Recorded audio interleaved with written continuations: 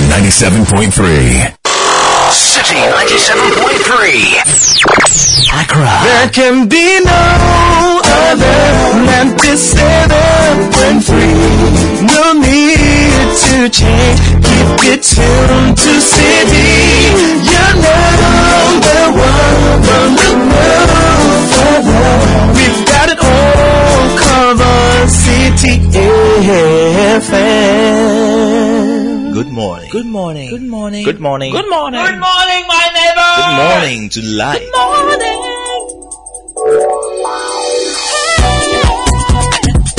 Music. Talk. Inspiration. In perspective.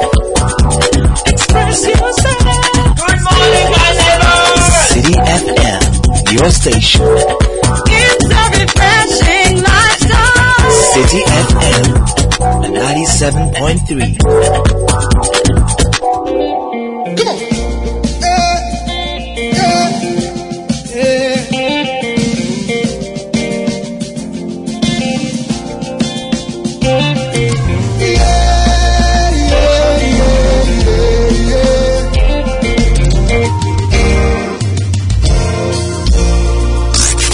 The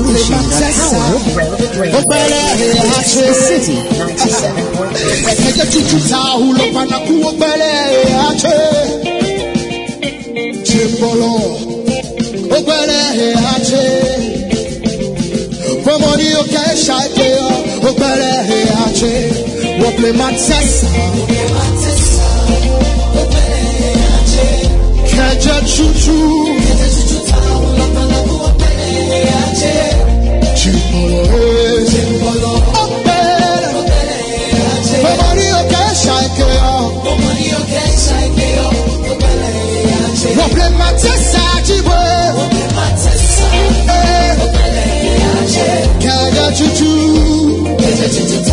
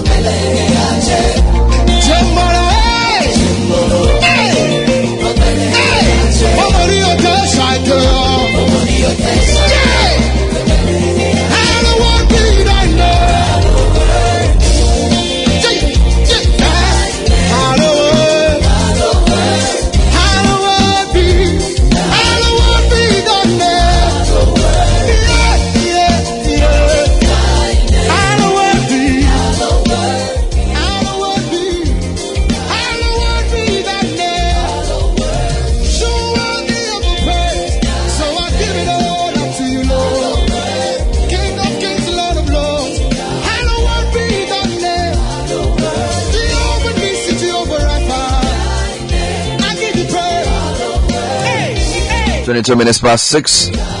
Wobbly Matesa, our Rock of Ages. Your name is to be hallowed. His name is Perez Music. Welcoming you to Monday's edition City Breakfast Show, 13th February.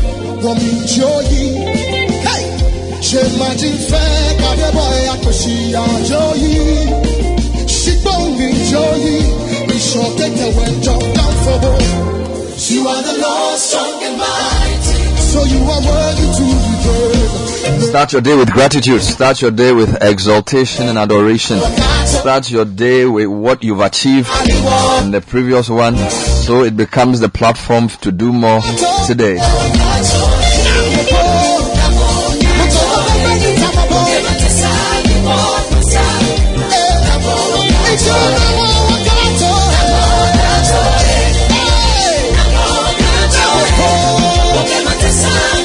Starting off with business sense for a great Monday morning, brought to you by ADB.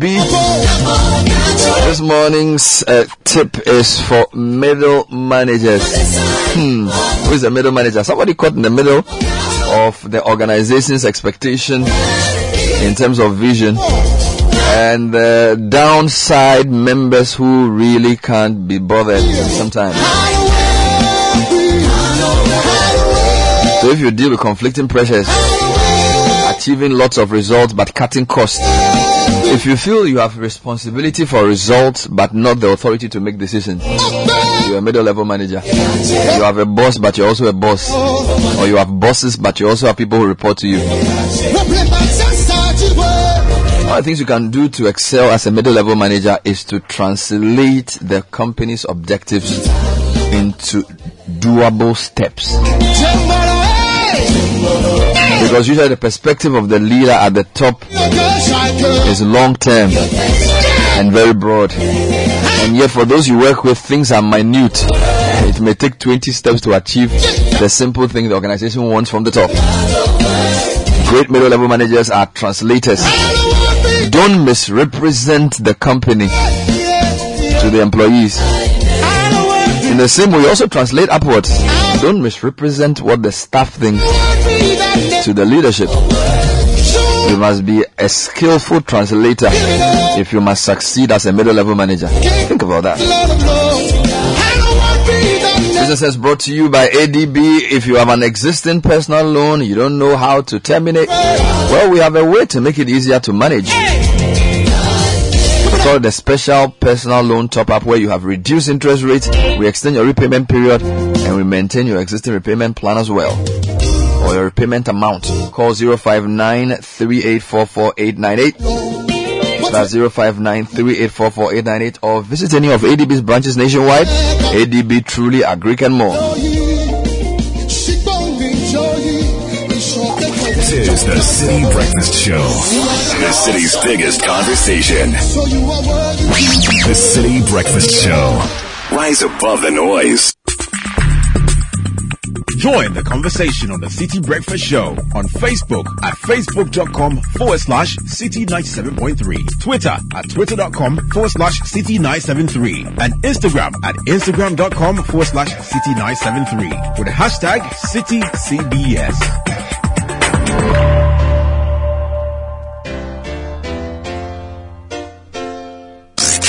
Unleashing the power of relevant radio. This is City 97.3. The City Breakfast Show. Rise above the noise.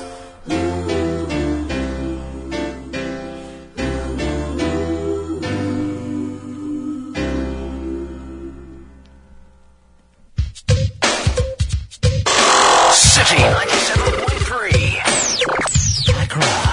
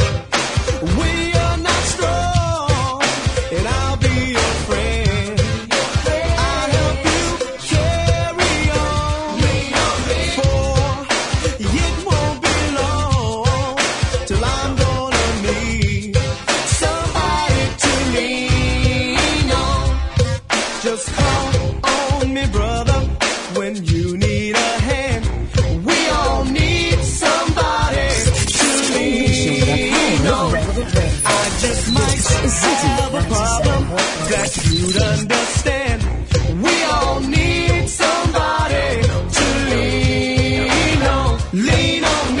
6:29. It's easy to sing, but not everybody can say that.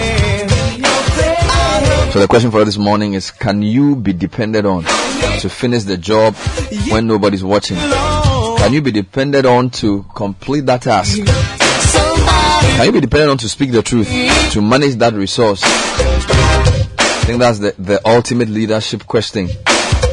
Can you be trusted to deliver?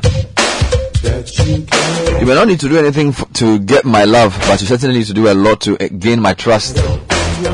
Club Nouveau, Lean on Me on City Breakfast Show, 6:30. It's Monday morning and we're getting into lots of things. Newspaper review coming up shortly. Brought to us by Total Petroleum PLC. Oh yes. We actually have a new name, Total Energies Marketing Ghana PLC. Total Energies Marketing Ghana. So it's no longer about petroleum, it's about energy. We won the Petroleum Company of the Year 3 times in the CIMG. Now we are inducted into the CIMG Hall of Fame for petroleum. It's because of quality and innovative products and services, giving you the best to keep you going. We're a multi-energy company continuing to deliver exciting and innovative products and services that meet your need and expectation. You'd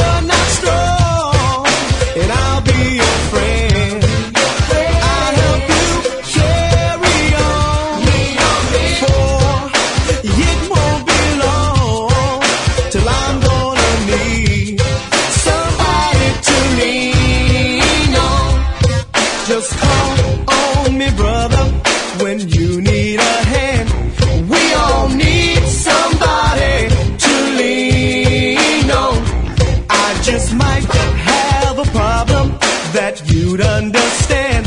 We all need somebody to lean on. Alright, so let's get straight into the headlines. Nathan Kwao is here with Richard Sky. Gentlemen, good morning. Hi. Good morning. Good morning. Welcome Good morning. to the show. How are you guys doing? Yeah, we're alright. Looking forward to the week? Yeah. Yep. Getting ready for action? Yep. Ready to move things? Yes. Ready to use your legal brains to analyze and to stand up for the truth? Yes. And to be a good citizen? Yes. A model Ghanaian? Yes. Lead by example? Yes. Without fear of favor? Yes. Not afraid of criticism? Yes, sir. Then welcome to my club. Thank you, my brother.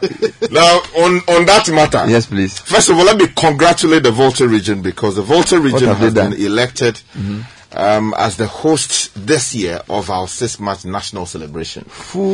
Yes, so Dr. Lecha and his people, the team, congratulations to all of them. But because they have to now perform to God. Yes, I'm going there. Now the task has been defined. Now they shouldn't give us this grace. Yeah,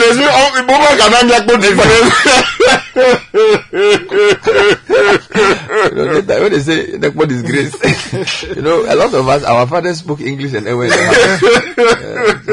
What is grace? Yeah, so yes, we will congratulate them, and we hope that with our support, they will be able to deliver and deliver well. Yeah. I was in the UK and they had this thing they call the UK City of Culture, where every year they would choose a city that wasn't doing well, and then they would sort of use tourism to revamp the city. I see. It's a good idea. So you can say the year that you host like for example, last year we were in Cape Coast, and in fact, almost every year on the Heritage Caravan we meet. So we were in Tamale 2 years ago. We're in Cape Coast last year. I don't know where we're going to be this year at the time. It's good to use that as an entry point to also say, within that month of March, the Volta region can also be the region of tourism. Thank you. So that all domestic tourists, all roads leads to Volta. Then 2025, you can say is Western North. 2026, you can say is Northeast. 2027, you can say is OT. Then you are moving the tourism agenda. Sure. So they should use it not just to do 6 March. No. But I think they should also highlight some of the things they have: ICT, tourism, agribusiness. You know what I'm saying? All those great things, and some of the problems they have. Like which one? Because Bernard, Like which one? over the weekend, Yeah. I went to bury my stepmother. Okay, in the village. In the village of Avedakpa. Thank you. Oh, not far from my friend Magdamon's home. That's right. Do Ajaho. Yes. And Bernard, Akachi North. look, the whole Denu Road. Oh, Bernard. the whole story. I think it is the worst road there is in the world. You haven't gone there. Yeah. Bernard, no. I'm I speaking for used that myself. road last year. Bernard. From Georgia to Charlie, the road has gone so bad. Is it bad? Commercial activity is dead on that stretch. Look, when we were younger, that was the mainstay. So, what's today's date? Today is 13th February. When is the 6th March? The 6th March is 6th March is 6th March. So you have 3 weeks and a half. Yes. So we'll fire for 3 weeks. Charlie, we have to open fire. The independence. Yes. So they have to fire. Yes. So Nathan will start with the graphics because he's more relaxed. You are very excited. Yes. So you let's go here. Anyway. Front page of the Daily Graphic, the biggest story there says NAELP project, degraded lands restored. Residents appeal for expansion of program. Nice one. And there are some pictures here. Boku conflict, 27 pregnant women die over inability to access hospital. SHS freshers to report February 20 and OSP charges 3 for failure to declare incomes. And on the back page of the Daily Graphic, they've got 2 stories from the Bet Power Ghana Premier League. Dreams FC stand Kotoko and Hearts silence Berkum Chelsea. This was an interesting game. For 81 minutes, the game was quiet. 3-1. And then boom, it exploded. 3-1. Let me take you to the final for this morning. Big story says support to government saved the economy. This is coming in from the Bank of Ghana, and the photograph of the BOG boss, Dr. Addison, is here on the front page. Also, in team warns flag bearers parents against flouting code of conduct. There's another story here that says economic difficulties will be resolved. The President Nana Addo Dankwa Akufo-Addo is talking, and row in Parliament over public elections regulations CI. The details coming up in a jiffy. Okay, the Republic Press says 4 in OSP soup for failure to declare source of income. Withdraw your unlawful letter to Auditor General, NDC to Attorney General. Man asked church to refund his tithes. Interesting. Former MPP MP for Shamar, Dr. Ato Pamford, dead. And Gabi chides Sophia Kufu for picketing over DDEP. Gosh. Look at Hey, you know what? We'll get into that. Sophia Kufu day for. When I saw her, I said, hey. It's not even the way he spoke. Charlie. I said, yeah. We need to go there. We have to go there. Yes, the Ghanaian Times says this morning, danger on university campuses. Police increase presence to check crime and issues concerning insecurity. Also, government invests $1 billion in water as well as sanitation. The Minister for the sector, the Honorable Cecilia Dapa, speaking here. And don't stigmatize epilepsy patients. Dr. Edu is quoted here saying, and there's a story here, an update on the treason trial. High Court sets today for case management conference. Okay, the Inquisitor says NPP Congress date and related issues. JFK is firm and fair. GRA board members draw swords over contract for Amisha Dai. Draw your swords. Other stories. Sophia Kufu flays Ken. MP Patrick Boama donates 10,000 cedis to Turkish disaster fund. A new jabbing Oman Hene relishes Alan's knowledge and humility. The Chronicle says economic turmoil will soon be over. President is assuring Ghanaians. Also, Asante-Hima marks 6th anniversary of installment, and Kofoedia lays a red carpet for Alan. All right. Okay, the Anchor says MPP opposition bigwigs joining Alan campaign. Hey, MPP opposition. Harder. Let's go. 2021 school placement rot. Education Minister hijacked 80% protocol slot. XGS Director testifies. And don't deal with imposters on Otano lands. Okay, that's coming from the Akraboy Doku family. Let me take you to the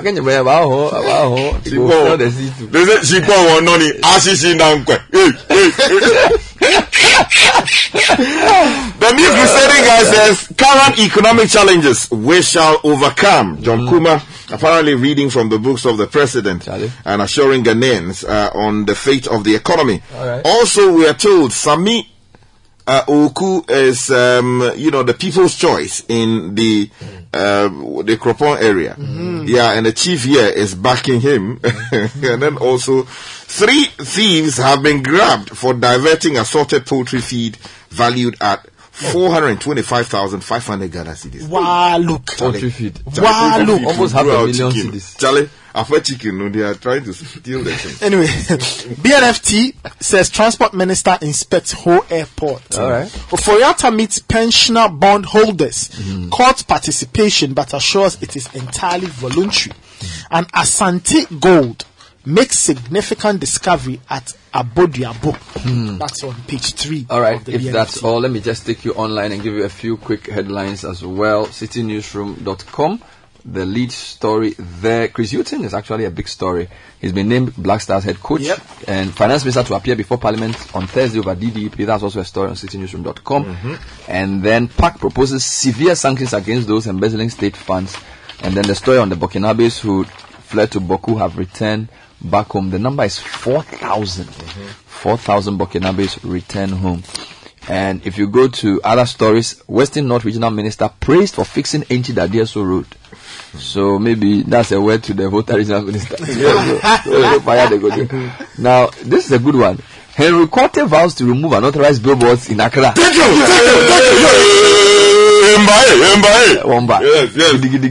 Yes. Coming in from the code. Now, my job online is Sophia Akufu. You are better than this. Gabi fires former CJ. Also, Debt Exchange, former Deputy GMPC CEO, asked Fidelity Bank to state its position on 10 billion CD ESLA bond. And then the story the president is quoted to have made, we will confront successfully the difficulties facing Ghana. This is the president speaking out. If you go to citybusinessnews.com, push for local processing and consumption of cocoa intensifies. Photo of Kojo of Nkrumah. Tomorrow is chocolate day. We understand this whole week is focused on pushing chocolate. And then BOG, this story is we need to focus on this as well. BOG is justifying funding government budget with 44.5 billion cedis. There was a story you read that it was trying to explain the BOG's position. Meanwhile, AGI is calling for clever modalities on the DDEP. And then the gold for oil policy continues and repetitive purchase of gold not sustainable according to COPEC. City Sports names photos and focus on Chris Hughton being named as the new coach. Now, let me just give you one global story that is just confusing me. Now, U.S. military shoots down fourth flying object. The story is on CNN, it's on BBC, it's on Bloomberg. No, this one is very serious. They said they even believe some of the things are extraterrestrial. Hey, yes. Yeah, they say that. They say Oswald Reloaded. It's like Obobi Bo. It's a serious thing. The North American Aerospace Defense Command say that they are assessing.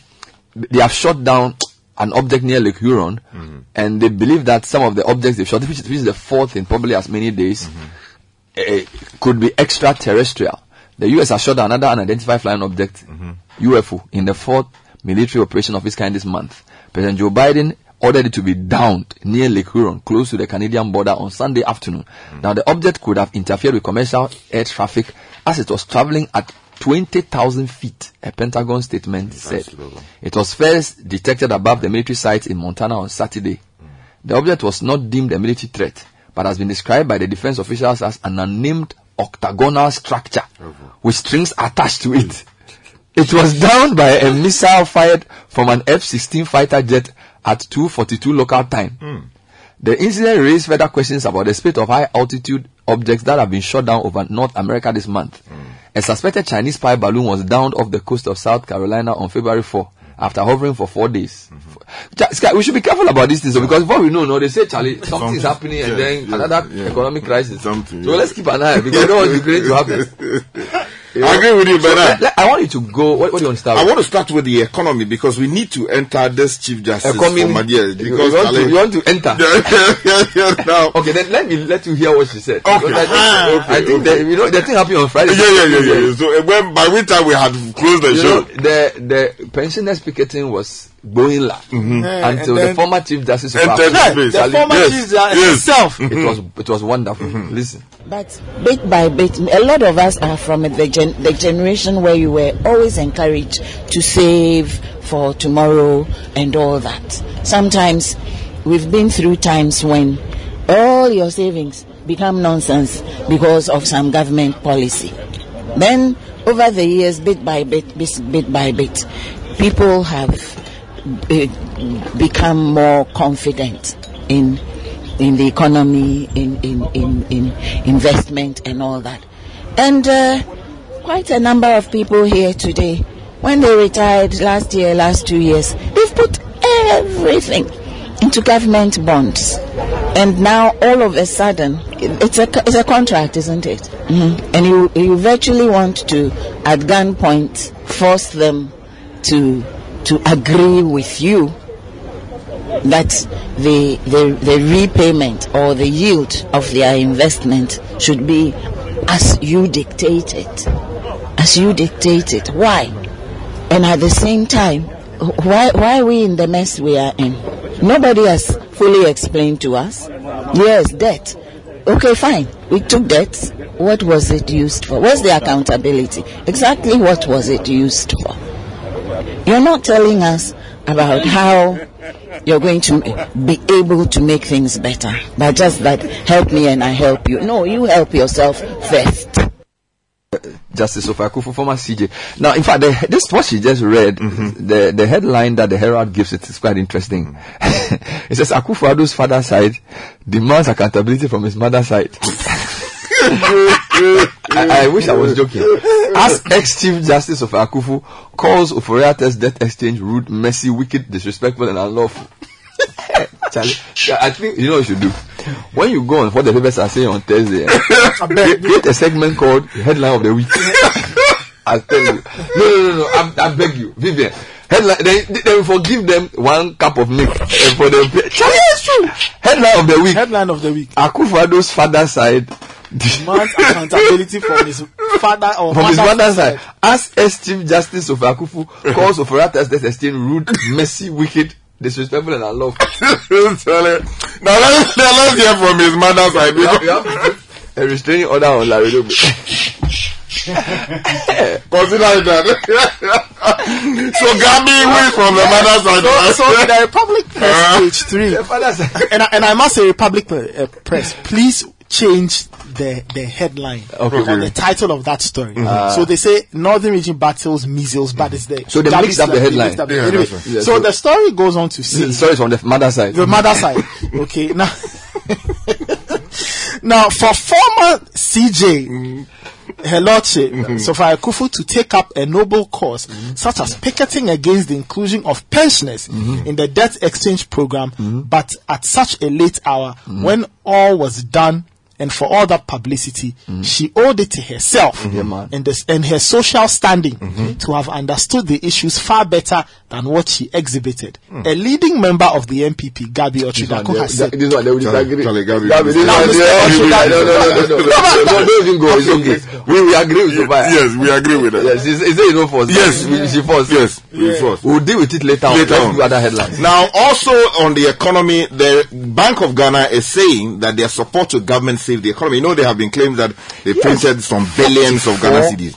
Billions. Exactly. So, Elvis Dako writing says that, and this is in the Finder newspaper, Governor of the Bank of Ghana, Dr. Ernest Addison, has defended the central bank's decision to finance government expenditure last year to prevent the economy from being totally destabilized. Now, according to him, without central bank's intervention, the economy would have come to a standstill, leading to an economic instability. He explained that 2022 started with the downgrading of the economy by credit rating agencies, blocking their country's access to the capital market, where Ghana borrows at least $3 billion each year prior to 2022. Now, Dr. Addison pointed out that in addition to losing access to the capital market, revenue projections fell by far below expectations. Now, speaking at the annual stakeholder meeting of the State Interest and Governance Authority, SIGA, the governor said the developments put government finances in trouble as there was no money to fund expenditures. So some people feel if this was used to service domestic debt or used to do domestic things, there shouldn't be really a problem with it, except of course it violated our written laws. Yeah. But it becomes a problem when you print to now finance externals, which becomes an issue. We can spend some time on this later on. Yeah. But still on the economy. Yes, page 2 of the BNFT says Ofori-Atta meets pensioner bond holders. The finance minister has assured pensioners forming part of the individual bond holders that their participation participation in the DDEP is voluntary. The senior citizens had since Monday, February 6, congregated at the Ministry of Finance in Accra to express their displeasure at what they described as being strong-armed into accepting participation in the program, insisting on their preference being total Meanwhile, exemption. Finance Minister will appear before Parliament on Thursday over the DDEP. This is City Newsroom lead story, and so that story is also to keep an eye on. Yeah, my difficulty with that though is that, you see, the NDC side ought to have pushed a motion as opposed to inviting the minister, because this one, you Is can't it take a invited vote to on a it. committee or invited to the whole plenary? The whole plenary to brief the House. But what it is basically is that he's coming to explain to you what he's doing. As But what should opposed they to, have done? I think the better strategy would have been to file a motion. Which motion would have attracted a vote, one way or the other? Meanwhile, on the DDEP, Martin Kpebu says Akufo has changed the face of our democracy by picketing. In fact, on the big issue, he described her as the Ya Asantua of our time. Thank you. So this is the uncle side supporting. Then there's a quick one I just wanted to add before we go on. If you go to my journal online, story there that former Deputy GMPC CEO asked Fidelity Bank to state his position on the 10 billion CDS lab bond. So a former Deputy CEO of GMPC, Thomas Menu, has asked Fidelity Bank to officially state its position on the 10 billion CDS lab PLC bond. A letter written to the bond trustees of the bank by his lawyer Martin Kpebu on Monday, he wondered why the trustees did not object to the inclusion of the said bond in the ongoing debt exchange program. Don't forget, Senyo Osi told us that for certain kinds of instruments and companies, the trustees were the one to make a decision. Yeah.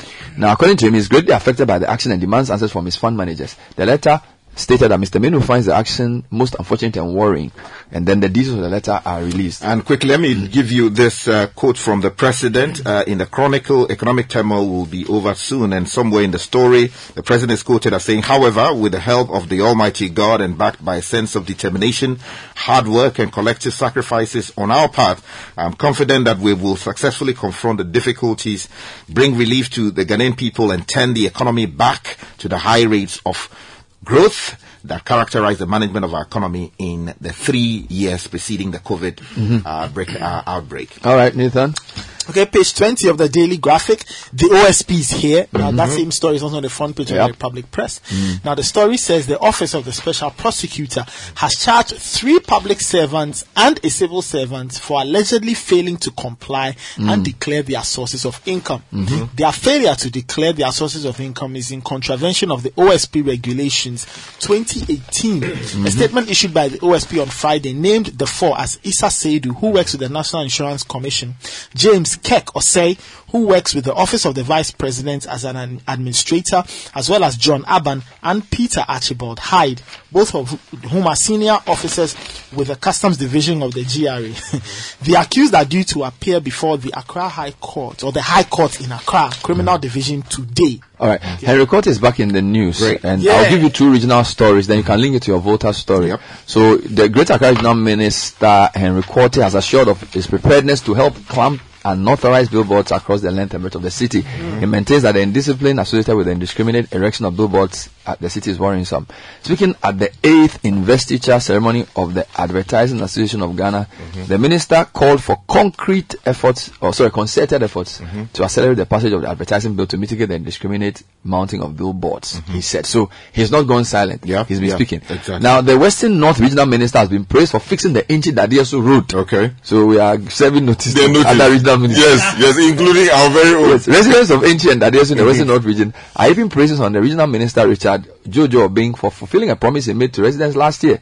The minister had promised residents that he would ensure that the Inchi Dadiesu road, which is a major road in the region, was fixed within the year. Drivers who ply the road that links major towns in the Cocoa-dominated region had demonstrated over the deplorable nature of the road. Pregnant women at a number of occasions had miscarriages due to the bad nature of the road. And the journalist visited the road and found out that the road had been done. In fact, there's a picture of the road before. Look. Wow. Before and after. Olemoto. Yes. So you see, and then this is after. Wow. So, this is solid work. Yeah. And you see, he used his own money though, but he lobbed it. Advocating. Yes. So the regional minister on his part said he was excited about the completion of the road and promised that others in the region will be completed. Today we are witnessing something magnificent here in the region. The road which plays a major role in the region place a major renovation is being fixed. We thank God for that.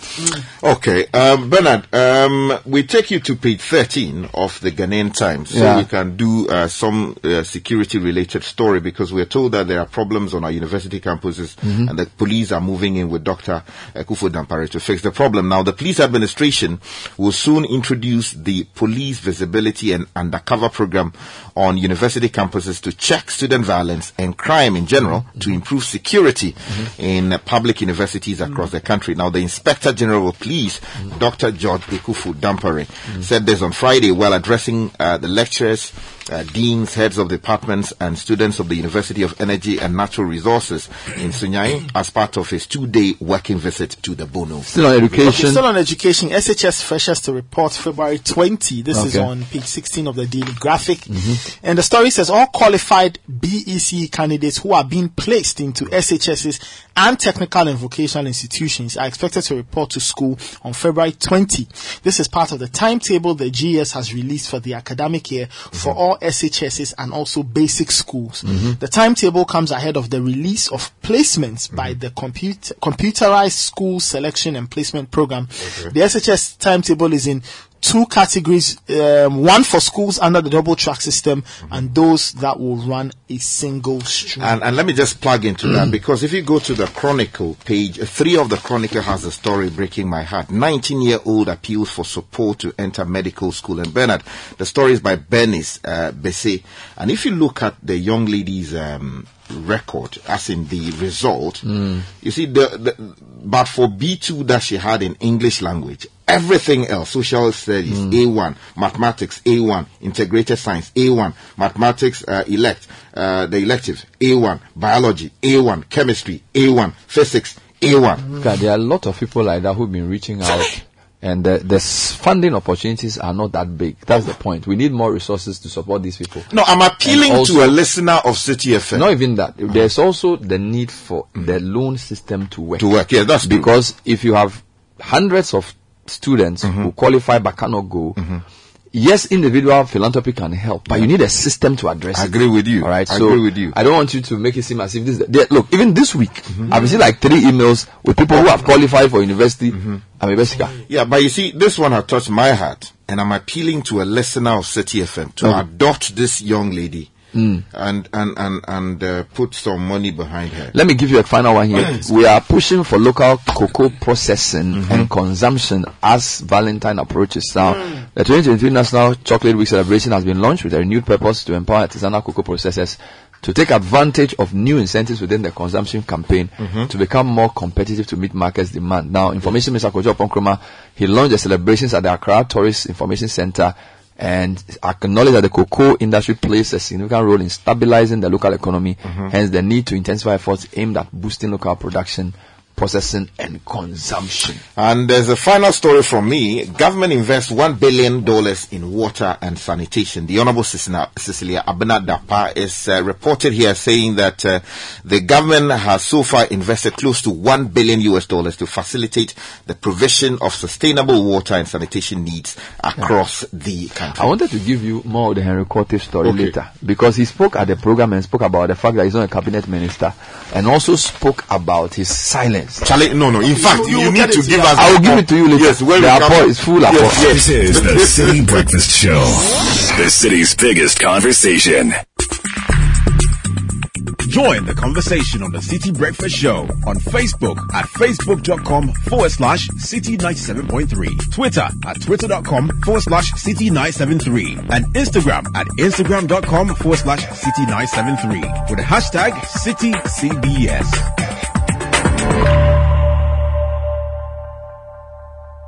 This is the City Breakfast Show, the city's biggest conversation.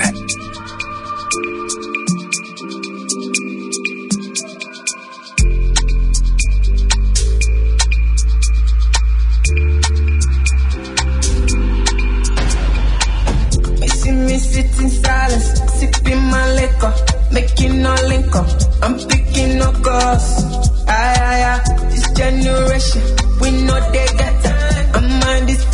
Business News is next, brought to you by Goil. Your OMC of choice keeps making life so convenient. We now accept Momo for all fuel purchases. Remember to Momo it at Goil. You can also use your bank card or other bank cards to buy fuel at GOIL. Drive to your nearest GOIL station, buy your fuel and pay by Momo bank card or Go card.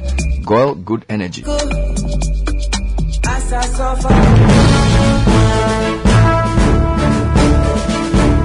Natalie Letty Ajaho is here with the news. Good morning. Good morning, Bernard. Hello and welcome to the breakfast edition of City Business News, proudly brought to you by MTN, GOIL, Enterprise Life Your Advantage, Access Bank, more than banking, and powered by your most comprehensive business news website, citybusinessnews.com. Coming up, government will announce final terms of domestic debt exchange program this week, and economist Dr. Patrick Esuming reiterates calls for the country to restore fiscal sustainability going forward in order to facilitate debt reduction to a sustainable level.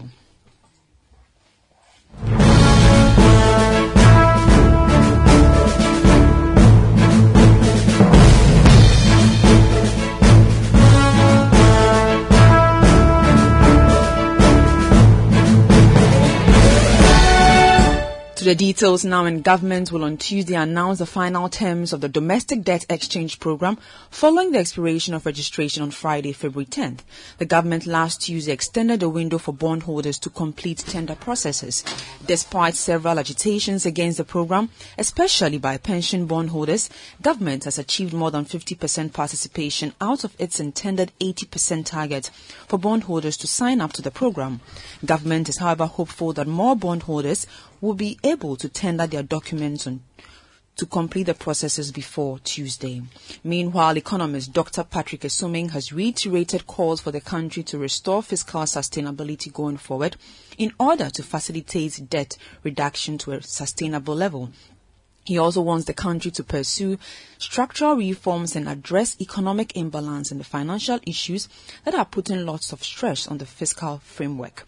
Ghana's total public debt stock shot up to 557.7 billion Ghana cedis at the end of November 2022. Speaking to City Business News, Dr. Patrick Esuming said addressing these sectoral reforms is critical for Ghana despite seeking an IMF economic bailout. Between December last year and December, well, we don't have the number for December, but the last number reported is for November. You notice that the biggest component of the jump is the external, and it's mostly because of the currency depreciation. So it's not even, it's just over 1.1 billion, a 1.1 billion US dollar increment. So the main thing is that the currency depreciated sharply, and because of that, you see that the dollar component, when converted to CD, is jumped significantly. So I think that is the main reason why we've seen such a huge jump. But because, over the course of the year 2022, we didn't really have access to borrow too much from external sources. I think, outside of doing a debt exchange, we really have to do fiscal reform. That will fundamentally tackle, government deficit. And I think that is where we are yet to see too much action. The 2023 budget that we saw, there's not enough to tell us that we are going to tackle the deficit going forward. It is the deficit that feeds the debt. So we might do the debt exchange, and for a period, it will bring the debt levels down. But, if the tap that is feeding into the deficit, if you don't plug that tap, I'm afraid that in the not so distant future, you might return to another debt. So it's very important that, those fiscal reforms, additional revenue measures, and also plugging the expenditure hole, we tackle them. When we do that. Economist Dr. Patrick Esuming speaking there. The Chamber of Petroleum Consumers, COPEC, is calling on government to cancel the gold for oil policy. The policy has been heavily criticized by industry players who have questioned its sustainability.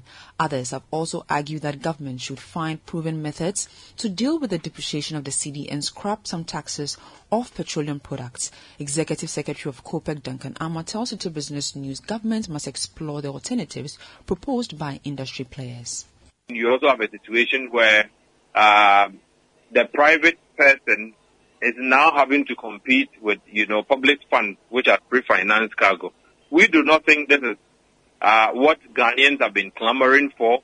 And so the earlier authorities abandon this gold for oil idea, the better it would be for one, the Ghanaian, two, the market, and three, the Ghanaian economy itself, which at this point is not in a very good shape to pay for any under recoveries or trading losses that may arise from this Gold for Oil program. Duncan Amwa is Executive Secretary for the Chamber of Petroleum Consumers, Ghana. The Minister of Information, Kojo Oppong Nkrumah, has assured of pushing for the passage of the advertising bill to sanitize activities within the advertising space. The minister maintains that the advertising industry has the responsibility of shaping in society, which will eventually lead to the economic growth of the nation. Speaking at the 8th investiture ceremony of the Advertising Association of Ghana, Kojo Oppong Nkrumah urged players within the space to double their efforts to meet international standards. Though a lot has been achieved in the years gone by, the challenges of today and the challenges of the future require us to double our efforts and to do even more if we are to remain relevant in our various places. The much talked about advertising bill needs to, as a matter of urgency, be passed to bring the necessary regulatory backing, standards and framework for the quick advancement of this industry. Any industry that doesn't sort out its regulation quickly struggles. In markets where this industry has excelled, it has excelled within a properly regulated environment. I do know how much work you have done already in the preparatory stages. And I'd like to assure you that when all is ready, my doors at the Ministry of Information are open to help you see the draft bill passed into law. Indeed, my uncle, the Honorable K.T. Hammond, who has just been nominated as Minister responsible for Trade and Industry, will take his seat very soon. But beyond this, Mr. President, we must also develop the collaboration between you as an industry and the policymakers in government. We must commit to regular collaborative dialogue to explore how we can regularly work together and share best practices to develop a strong, vibrant, and a stronger industry. That was the Minister of Information, Kojo Oppong Nkrumah. Meanwhile, the Advertisers Association of Ghana is urging players within the space to leverage on technology to standardize consumer data to ensure the growth of the industry. The association maintains that a well-coordinated data which meets the changing needs of consumers will boost revenue mobilization for the country.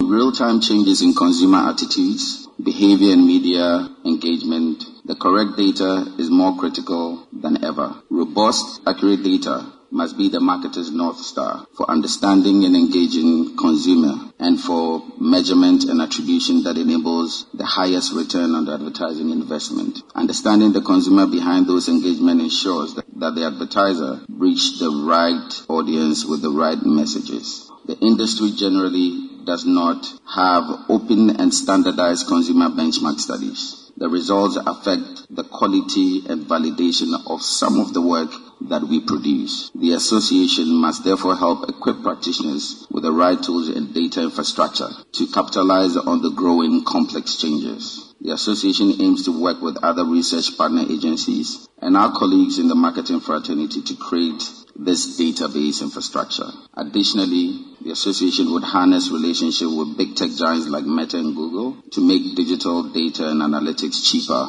for practitioners. That was the president of the Advertising Association of Ghana, Andrew Aka. Now on the interbank foreign exchange market where banks trade amongst themselves, the dollar remained unchanged and is selling at 10 cedis 80 pesewas. The British pound, which lost 2 pesewas, is selling at 13 cedis 1 pesewa. The euro remained unchanged and is selling at 11 cedis 5 pesewas. However, at some forex bureaus within the capital, the dollar is selling at 12 cedis 40 pesewas, while the British pound is selling at 15 cedis 10 pesewas and the euro at 13 cedis 20 pesewas. Let's now join Mark Jordan Sikanate of DataBank for updates on the stock market. The Bears registered a weekly turnover of 4.3 million Ghana cedis from the sale of 1.9 million shares last week. A total of 9 price movements were recorded as Benzo Palm Plantation topped the list of gainers, appreciating 9.66% week on week to 9 Ghana cedis 65 pesewas. GCB Bank emerged as the worst laggard, losing 10.26% week on week to 3 Ghana cedis 15 pesos. The GSE Composite Index gained 2.04% week on week to 2,390.43 points, with a year-to-date loss of 2.19%, while the Data Bank Stock Index increased 0.66% week on week to 100.33 points, with a year-to-date loss of 4.74%. On the back of high demand, we anticipate an increase in the price of Total Energies this week. However, we expect the share price of Societe Generale and Guinness Ghana to decline due to excess supply of their shares. That was Mark Jordan Sikanate of DataBank. And that does it for the breakfast edition of City Business News. Proudly brought to you by MTN, GOIL, Enterprise Life, your advantage, and Access Bank, more than banking, and powered by your most comprehensive business news website, citybusinessnews.com. My name is Netelinete Ajahu. Have a good business day.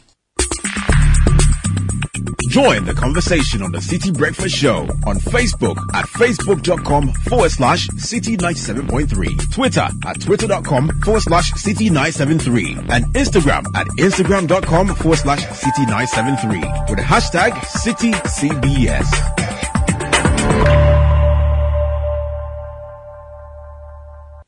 The City Breakfast Show.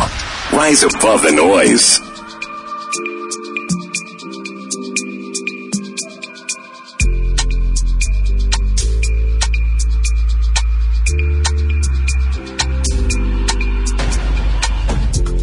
Sit in silence, sipping my liquor, making no link up. I'm picking no calls.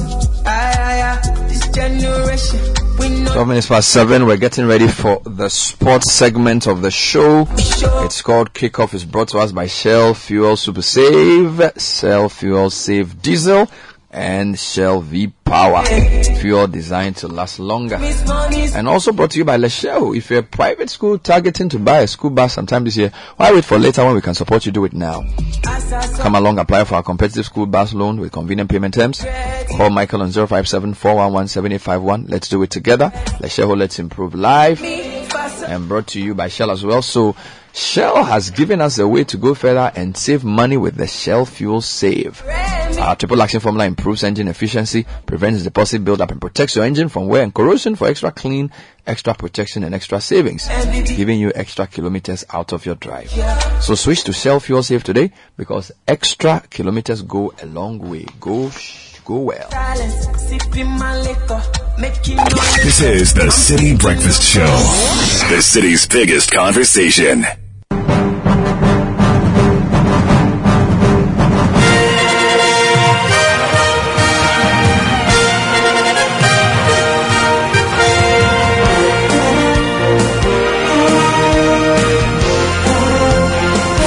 Benjamin Ketias here with the sports news. Good morning, Ben. Good morning, Bernard. Let's get into the headlines. And in the headlines, Chris Hughton named Black Stars head coach. Real Madrid are champions of the world after winning their 5th Club World Cup trophy. And in the NFL, the Kansas City Chiefs are winners of Super Bowl 57.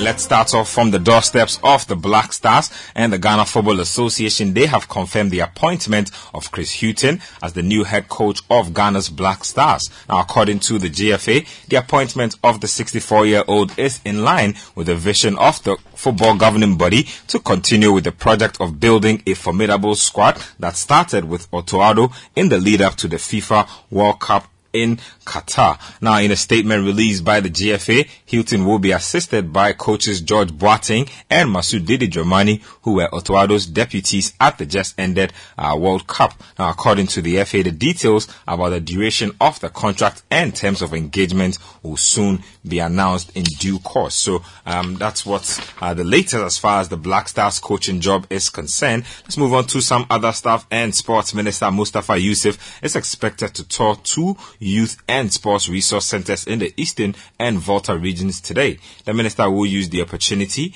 to assess the progress of work done at the facilities in Koforidua and Ho. Now, Ghana's 66th Independence Day celebration, which comes off next month, will take place at the yet-to-be-completed Youth Resource Center in Ho. So that's what's going on. We'll get some updates on that for you very soon. Let's get to the Bet Power Ghana Premier League. The first round has come to an end, and Dreams FC Football Club, they stunned Kumasi Asante Kotoko when they beat them by 2-0 in Deu. Kotoko's head coach Seydou Zebo attributed their defeat to individual errors. Aujourd'hui, il y a eu trop de défaillances individuelles. Today there's individual differences. Offensively and defensively, that's where we got the defeat. The home team played very, very well. They deserve the win, and we have about 7 players that are absent, and we have to accept that they play better than us. We always change the team because today is some kind of experiment defensively that we implement. Cet après-midi, c'est une défense expérimentale qu'on a mis en place. Asante Kotoko head coach Seydou Zebo speaking through his interpreter. Now, Dreams FC head coach Abdul Karim Zito also lauded the attitude of his team en route to the win. Well, I think when you look at the previous matches we played, the lineup of the matches is not easy. Playing at Chelsea, coming back to play Diana, Peace and Kotoko. So it wasn't easy for me, so I have to work seriously with the boys in order to break that gist between. You see, I'm trying to reduce the number of defeat I've received from Kotoko. So now it is 6-3. You understand me? Previously it was 6-4. Now it's 6-3, and I'm happy all the 3 was being managed by me to get that 3. So we work, and I told the boys, there's no way, there's no excuse from us if we don't win this match. So I want them to enter into the field with the positive attitude. Abdul Karim Zito is head coach of Dreams FC. Now, Hearts of Oak won by 3-1 against Brecum Chelsea. Hearts of Oak head coach Slavko Matic was impressed with the dominant performance of his players. I think that we dominate 90 minutes. Even the first half we didn't score goal. I tell to the players, just few changes. If we make, we'll score 3 goals. Thanks God we scored 3.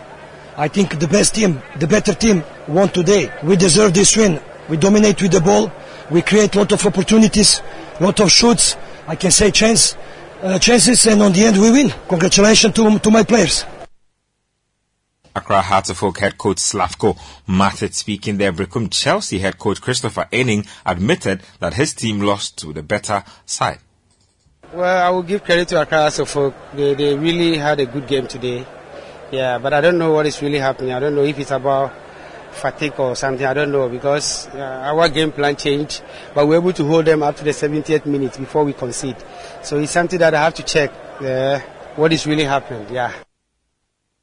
So you heard Christopher Enning, who is Brecum Chelsea head coach, speaking there. Let's get to the other results from the round. Now, Karela FC Day beat Kotoku Royals by 2-1. Kim Faisal were also 1-0 winners over Real Tamale United. In Swatchaman beat Accra Great Olympics by 2-1. Samatex also were at home when they won by 2-1 against Legon City. Tamale City and Mediama played out a goalless draw, and Bichem United and Adriana Stars also played out a goalless draw. Now today there's a game between Accra Lions and Bibiani Gold Stars. Now if you look at the league table after round 1 in the Ghana Premier League, Adriana Stars top the table with 32 points. Accra Hearts of Oak are right behind them on 28 points. You have Bichem United on 27 points and Asante Kotoko also on 27 points. Let's move to the English Premier League and let's check out exactly what broke down in the particular match week. Now Leeds United were up against Manchester United. They lost by 2-0.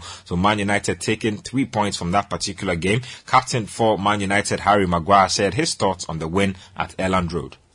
Yeah, of course, we know coming to Elland Road it's going to be a tough place. There's going to be times where they have a little bit of momentum. It came probably in both early on in both halves. We had to dig in the second half as well, but we focused and we knew that our quality would come through. So we knew we had to battle and fight for every ball and keep the ball out of our net. And I think that it's credit to the lads that we stuck with it, the spirit, the fight that we shown, and we know how important this victory is to our fans. Having not got it at Old Trafford in the week, we was disappointed. So we knew today was about revenge, and we got that.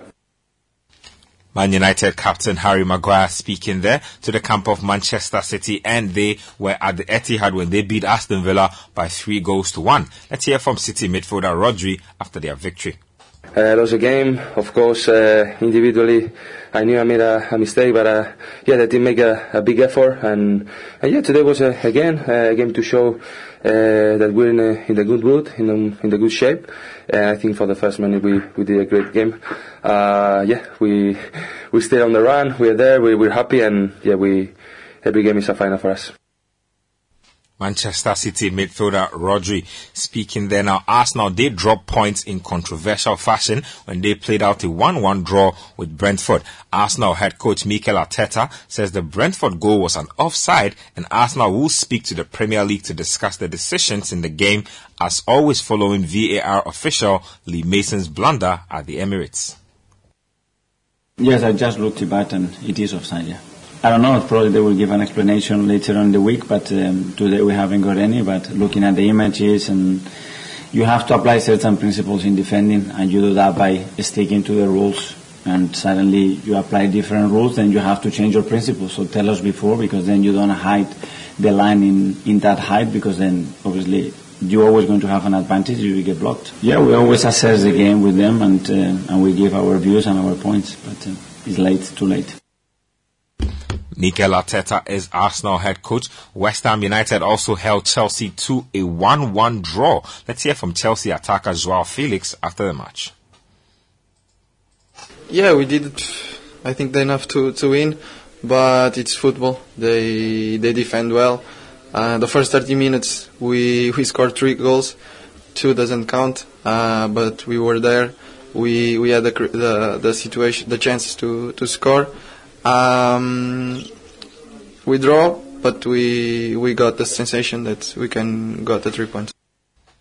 Joao Felix is a Chelsea attacker. When you get to the other results, Crystal Palace played out a 1-1 draw with Brighton. Fulham were too strong for Nottingham Forest. Willian scoring an absolutely brilliant goal in that particular encounter. Leicester City recorded the shock result of the round, thumping Tottenham Hotspur by 4-1. AFC Bournemouth also held Newcastle to a 1-1 draw, and then Southampton Football Club continued to struggle. They had a numerical advantage in that game against Wolves, but still managed to lose by 2-1. Now, Southampton have confirmed that they have parted ways with manager Nathan Jones. Now, today, there's a Merseyside derby. Liverpool will be up against Everton Football Club. That game is at Anfield, and there will be live radio commentary and analysis right here on 97.3 City FM. Let's move on to some other stuff. And Real Madrid beat Al Hilal by 5-3 in a remarkable 8-goal FIFA Club World Cup final in Rabat to win the trophy for a record extending 5th time.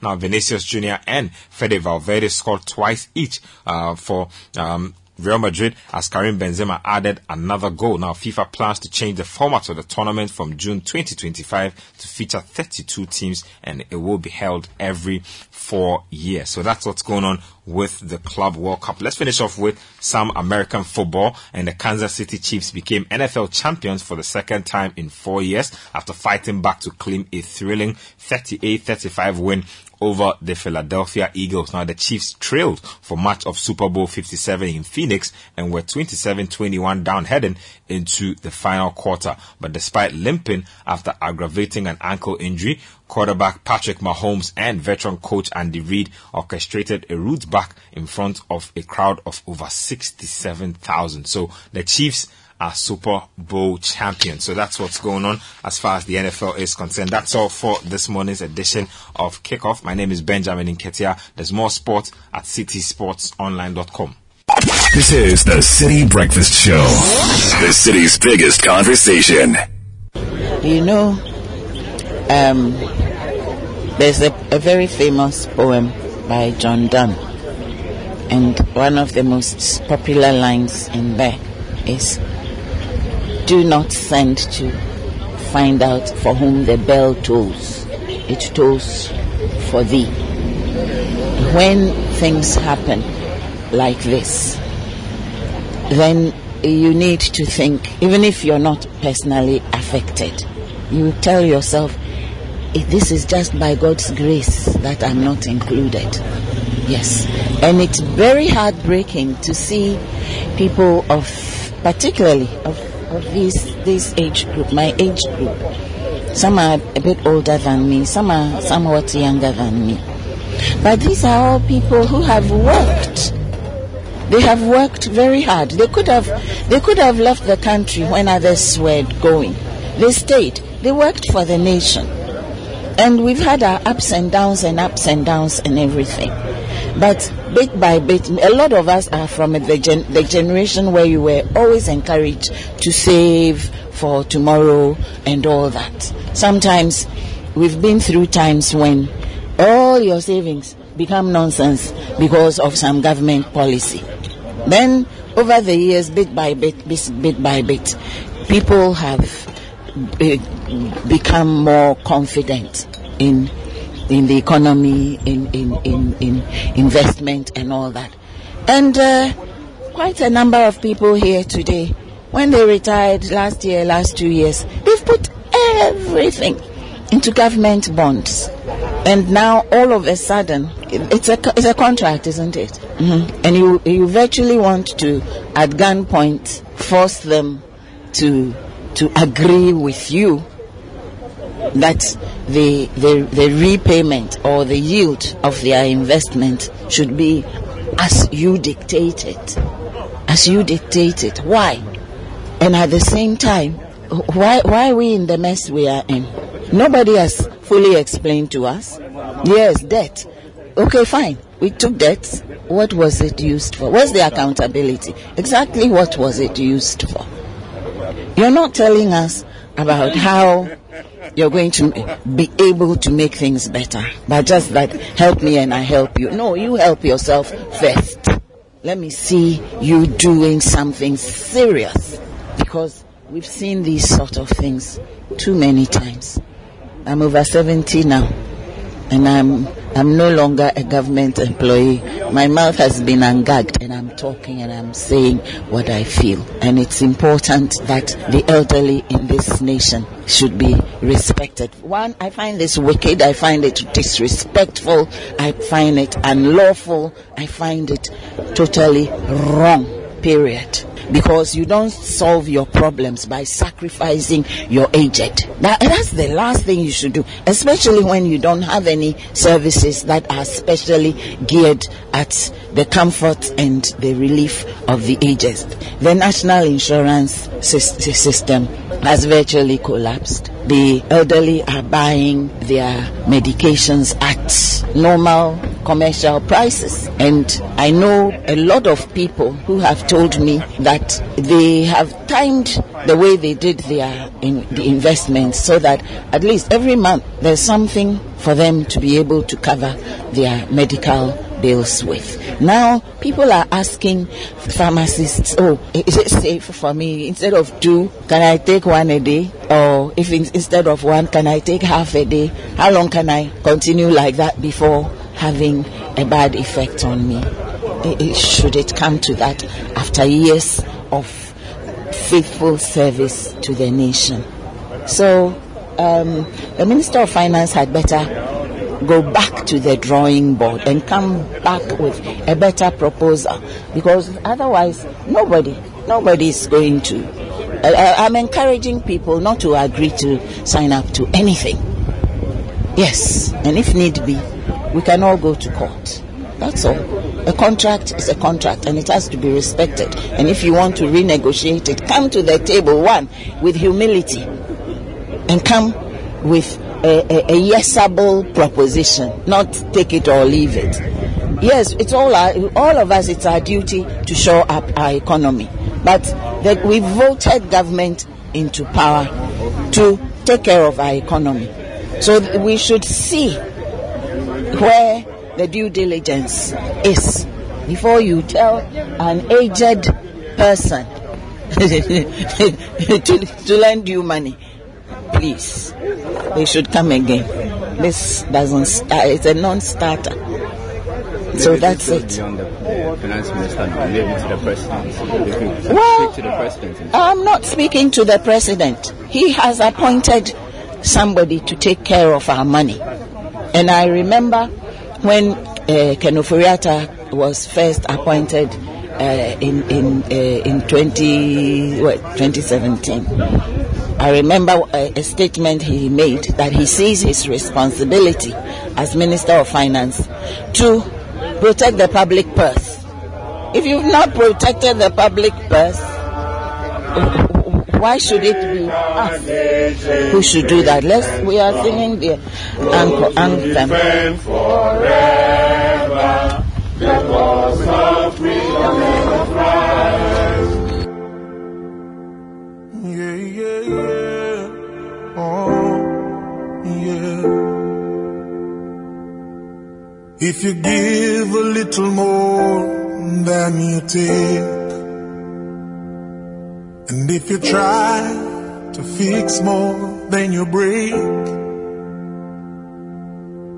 if you're the kind who takes the time to help a stranger in the rain, there's a place for people like you. If you stand up for those down on their knees and lend a voice to those who cannot speak, if you shine a little light, give sight to the ones who've lost their way, there's a place for people like you.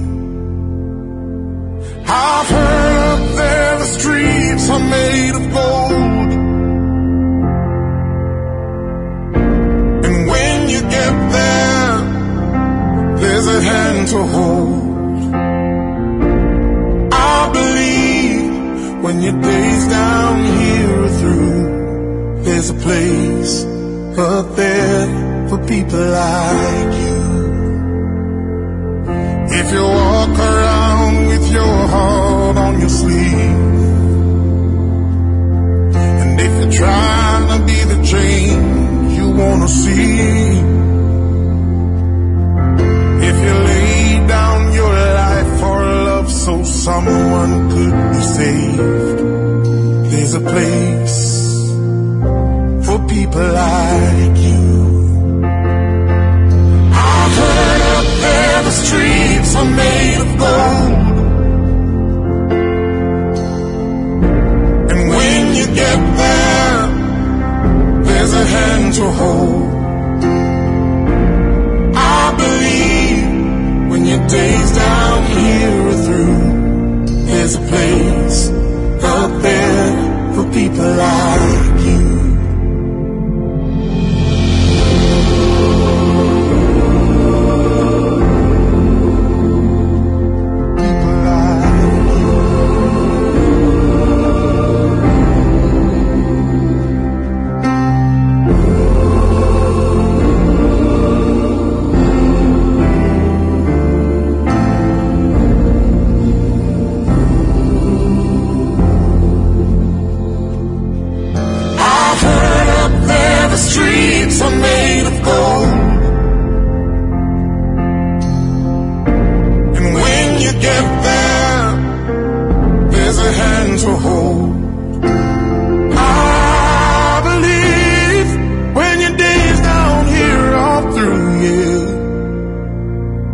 There's a place up there for people like you.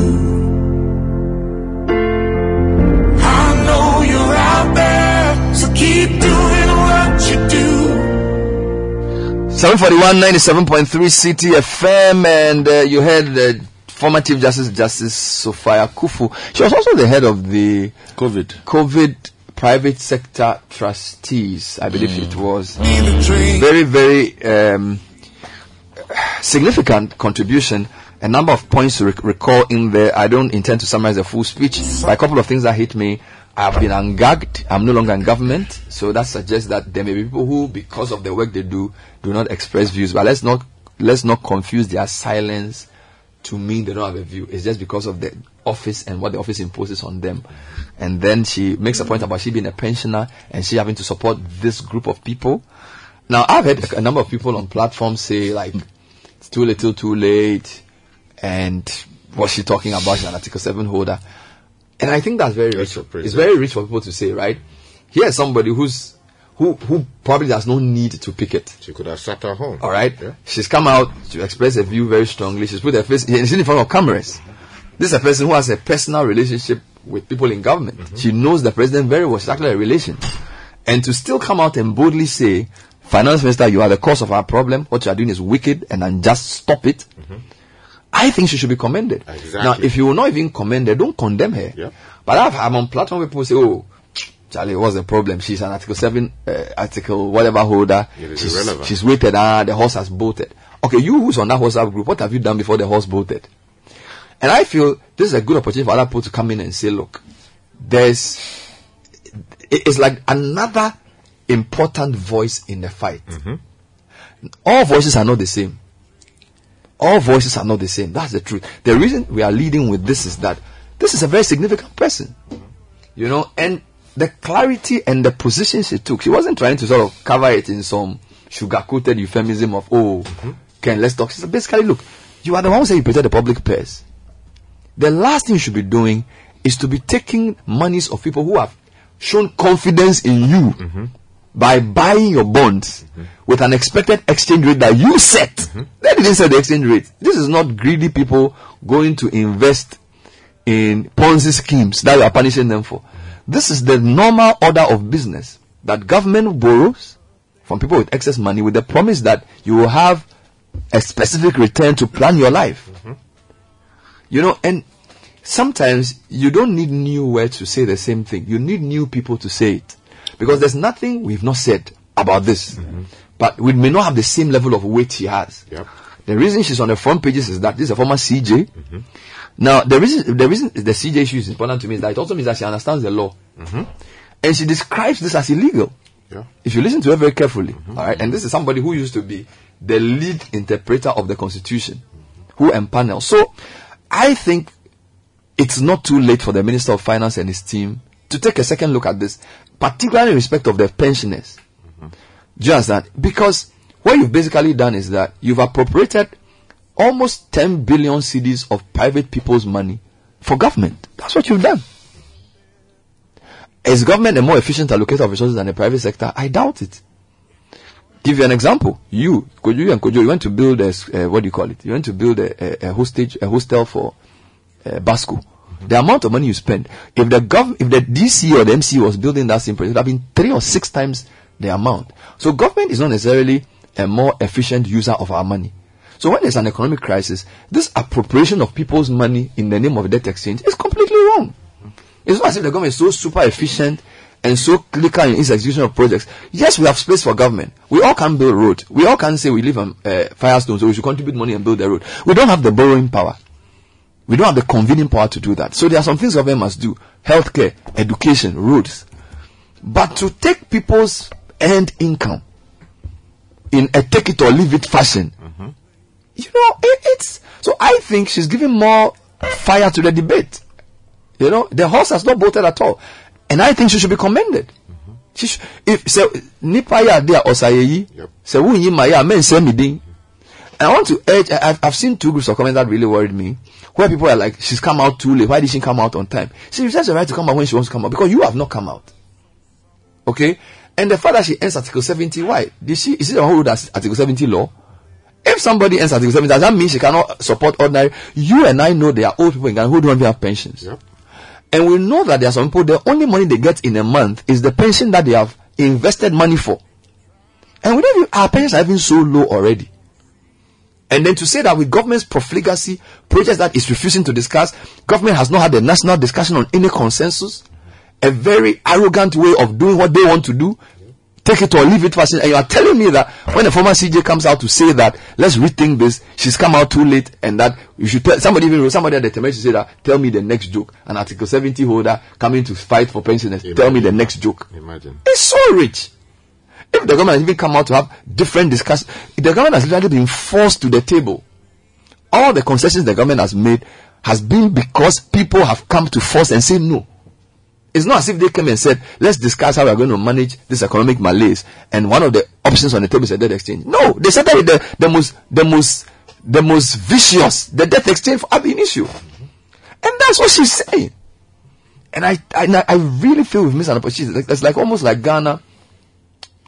We just like complaining passively, and we don't really, look, I commend the domestic bond, individual bond holders with all their faults. Again, Senyo Hosi, Martin Kpebu, and all those guys, at least they've managed to rally to get concession. Do you get me? Beyond complaining about the issue, they've put a group together, they've met the Ministry of Finance, they've shown us that we can save 83 billion cedis. That's what we expect people to do. And for those who haven't joined and just insult and criticize, I think that's really the worst form of citizenship. Because some people have reputations, and they have put a reputation on the line to come out and speak. You haven't written anything. All you do is sit on WhatsApp or sit on Facebook and insult people. How is that citizenship? Just that. For me, if Sophia Fuku has spoken, it means there are many more people like her who think like her. Because she has social circles. She goes to church. She has people she meets. This is our former CJ, for crying out loud. So, in the previous administration, she was the fourth most powerful person in the country after President, Vice Speaker of Parliament. Number two, we haven't even heard the Vice President on this. I've listened to his spokespersons very carefully. I am yet to hear any of his spokespersons make a comment about that exchange. If they've made a comment, let me hear it. I've not even heard one of them speak about it. Alright? I've not even heard one. So you have the Vice President hasn't said, at least if I stand to be corrected, hasn't said anything. A former CJ, I'm sure if you ask the Speaker of Parliament, in fact, the majority leader, initially, when I interviewed him, he was trying to explain, he was saying, when the people came to them, they realized that the debt exchange will wipe out the middle class. That was what he believed. This is the Speaker of the majority leader in Parliament. And I'm sure after the minority will know their view on this. I'm sure if you ask the Speaker, you say the same thing. So why isn't the government coming up to have a national discussion? Why aren't we trying to build consensus? Why are they pushing it this way? So are all the people who are saying we should do fiscal reform, are they wrong? No. Are all the people who are saying you should do structural reform, why are you front loading the debt? Why is debt the number one thing you are using? Do you understand? And sometimes we sound like broken record because we say the same thing. We don't have the words to use. But here she is. Listen to what she said. The clarity. She says, I'm a Presbyterian. He says, you can't spend what you have not earned. So I will not, you can't go and spend money and say, I should pay for it. You didn't come and discuss what you're going to do. We didn't put a gun to your head to say, go and do it. And I don't know how people don't see the significance of this. It is so powerful and it's so symbolic. And I think that the Minister of Finance needs to listen to her. He needs to. I mean, she's not deluded. She's not senile. She's very clear in her thinking. And she's right. All well-meaning people should join the force. All those people meet, Catholic Bishop Conference, Ghana Pentecostal Council. Add your voice to what she's saying and let the government stop this thing. It's not good. Let's be bold to say it's not a good thing. There are other ways you can solve this problem. Second thing, we haven't even spoken about foreign restructuring. The people who have lent us money at very unrealistic rates globally, they are still there. We don't know what they are doing yet. We the people who are building our own financial system. Usually you touch domestic debt restructuring last because it has systemic risk. Yet you are touching it first. This cannot be right. So somehow we are not getting quality voices being given. I don't know whether it's because they've forgotten, they don't know how the argument, or they are not being heard for some reason. It's like, what we do, it's you know what a former CJ means. What it takes to be, even to be an attorney general, not to talk of CJ. You understand? So, which means that legally as well, this woman. So, I wish I could re-articulate her point. I don't have the words to. I really wish I could. You don't have to. I think she said her voice speaks for itself. She said what she needs to say. For me, the way I look at this in a very interesting way. Okay, I've always been of the position that to make a point, protest, demonstration, activism, it's not about numbers. A lot of times we've always looked at it from the perspective of, there was a demonstration, only 50 people went, or there was a protest, only 10 people went, and so it flopped. And even us in the media have been guilty of covering it in such a manner. You know. But today, here we are having a conversation about a voice. The picketing has been going on for 6 days. Yeah. People had been speaking. The media had been covering it. Mm-hmm. But one person showed up and spent 7 minutes speaking the minds of a lot of people. And based on who she is, everybody has to sit up and pay attention. Yeah. The personers have been sharing their difficulties, their stories the whole week. Nobody has blinked an eye. Nobody has batted an eye. But she went there and spoke. Yeah. Okay, so I side with you on the perspective of too early, too late. It does not matter. You see, and that also comes along with the growth of understanding what democracy is, what activism is. Okay, that did you go? If that is all that matters, whether I went early, whether I went first, whether I went last, it should never be part of the consideration. Unfortunately, our political design is such that we tend to look at insiders who come out and talk as being traitors. Tenkos. You know, you've been part of the benefit. So wow. Okay. CJ is public service. It's not even necessarily a political appointment like that. You understand? So people should spare us this like, you have benefited and now it's now easy for you to come and talk. There is that one. And then the second one is even those from the side that she would normally be associated with. Mm-hmm. You read Gabi's retort this morning. I'm sure I heard my good friend Mr. Ahiagba on Saturday, and which I also disagree with him. Yeah, I rolled my eyes when I heard Richard. When I heard Richard's comment on the matter. I mean, Richard is a good friend of mine. What are you talking about? Come on, I mentioned it in full. Richard Ahiagba. Yes. No. Everybody knows what I'm talking about. It's on Sofa Akufu's side. Everybody knows what I'm talking about when I talk about. That's why I said Mr. Ahiagba. Yeah, just so people who just came and will think you are talking about it. Because this time, you understand. So, I think that this is a further cementing of our progress. We need more, not less. I am excited by the fact that this situation, the current economic situation that we found ourselves in, I think in 20 or 30 years, we'll look back at these moments and realize that our democracy grew, that we matured in our thinking and our approach. Bernard, last time we had a conversation about public intellectuals and how they've upped their game. Mm-hmm. We've had some of them have been one-man bands for a very long time. They don't care about whether you like them or not. They will simply make the point. Yeah.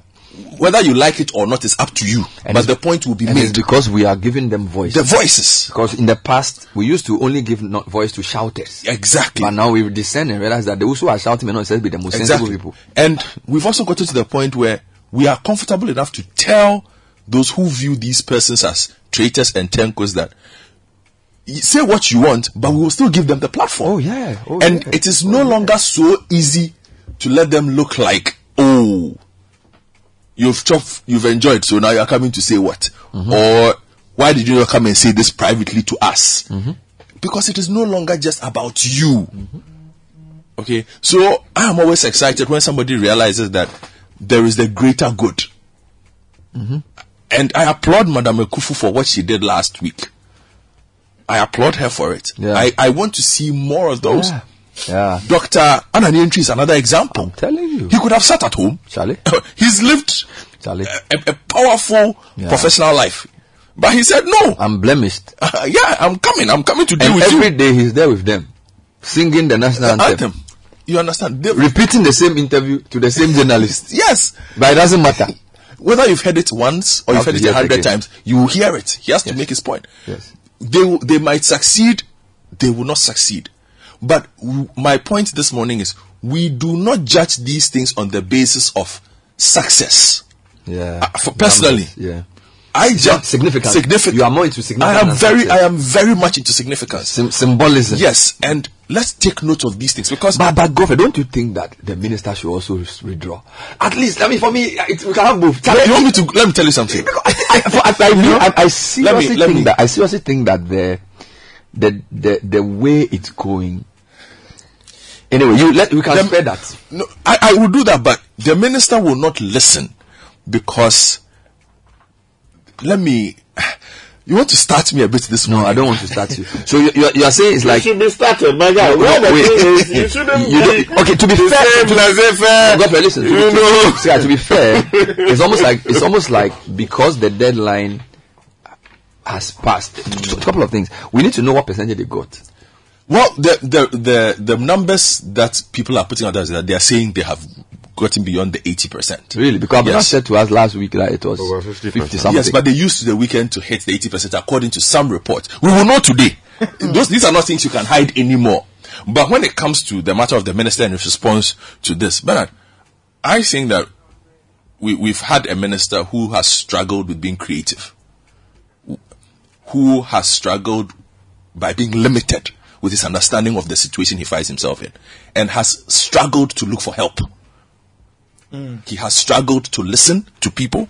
I recall a quote where we were told that it is you CSOs against the 80 years experience of Kenuforiata, Charles, and somebody else. As if they are the only 3 investment bankers we've ever had in the history of this country. Who said that? Oh! That was Gabi in response to something that Brad Simmons and co were apparently. That it is you today, your brain, versus the 80 years of investment experience. But you know that what I mean. Look at where we are. It's like an inversion of knowledge is power. In Ghana, power is knowledge. So in Ghana, when you win power, you know. Then yeah. So now we win election. Now you understand. So it's like when we win power, we know. Which for me is dangerous because it leads us into this very narrow corridor of thinking. And you see, you are appealing to us. The woman made some point. He said sacrifice is not by force. You are appealing to us to sacrifice. Sacrifice has to be voluntary. Yes. You don't put the gun to my head and say sacrifice. Sacrifice is, I have seen that you have taken the lead and I want to also support. But this disguise, we should all throw in our you see, Charlie, I lost 20k just like that in mark to market too. And now if they add the CIS to the debt exchange, she can fit. And do you think I'll ever go and buy any of those things again? No, let's be very honest. If I have money, what do you think I'll do?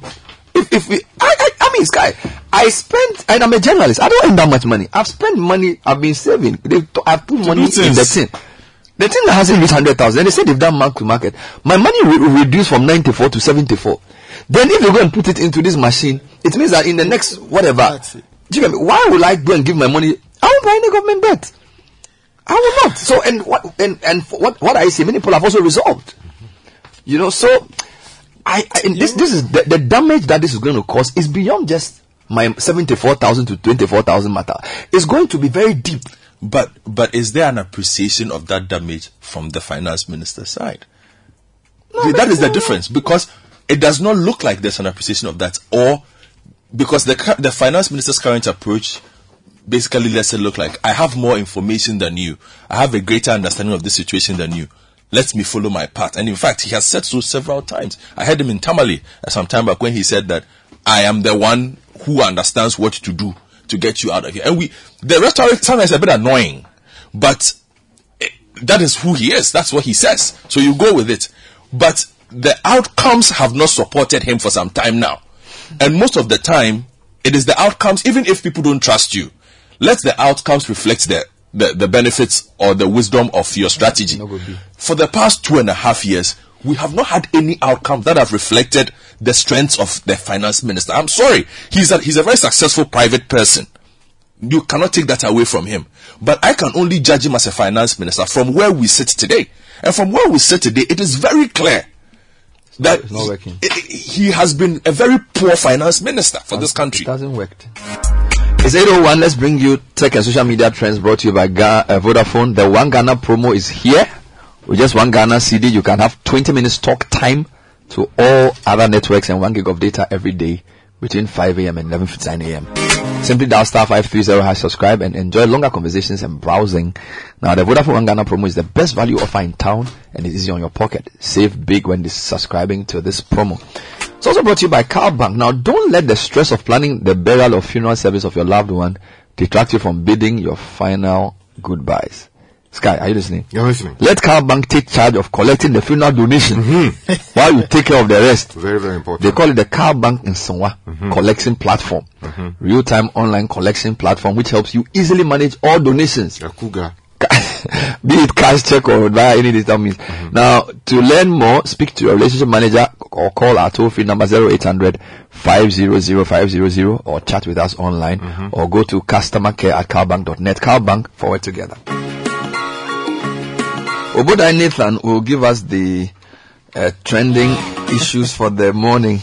Obodai. Oh man. Anyway, several things trending. Still, Christian Atsu is trending in Ghana. Several people mentioning him in their conversations. Of course, the situation in Turkey has not been resolved. We still don't know his whereabouts. But the death toll from that earthquake in Turkey is rising and rising. Other things trending. Rihanna is trending. She was the headline act and last night's Super Bowl. She performed at the Super Bowl halftime, so she was the star of that particular episode, and several people are tweeting. So out of that, other things are emerging. Her boyfriend A$AP Rocky is also trending there as well. You have the Ghana FA also trending. Why? Because they've named Chris Hughton as the new Black Stars head coach. That story popped up at around a great decision. 8 p.m. last night, and so it is. I hope the reactions are more positive than negative. Or it's mixed. Yeah, people are saying, okay, well, then they should have done this earlier. Some people think, well, it makes sense. Others seem to have other opinions there as well. Other things trending. Premier League is trending. Mohamed Kudus is also trending. He scored again for Ajax. He's on a good roll. He is on a good roll. He's been getting some rave reviews from the Ajax board and members of the Dutch footballing fraternity. Where do you think he'll go next season? Wow, that's a tough one. Probably England. I think England will be his next destination, but we wait to see if Ajax will accept any. Well, but Ajax have sold more players than anything. So I think a good bid from a top. You shouldn't have bought that Gakpo guy. You should have bought Kudus. But what has Gakpo? Gakpo is better. Hey, Charlie got the Gakpo. You don't be wrong. Charlie, really? The £1 pass. You know £1. Charlie. It could be. Oh, God, the Gakpo. Gakpo Gavara. Charlie, me jamba. Every do look better. You should have gone for Kudus and not Gakpo. Charlie, some way. Got the Gakpo. No, for you, that can get boy for me. I know they see anyway, just a bit of tech news, and of course, in another episode of Who is Laying Off Who Today, Yahoo plans to lay off about 20% of its total 8,600 workforce as part of a major restructuring. The tech company is reorganizing its advertising unit, which will lose more than half of the departments by the end of the year. Nearly 1,000 employees will be affected by the cuts. They can kill us. We are tired. So a tech company is laying somebody off. Some way. Charlie, what is this? COVID is over. And now that ChatGPT has come.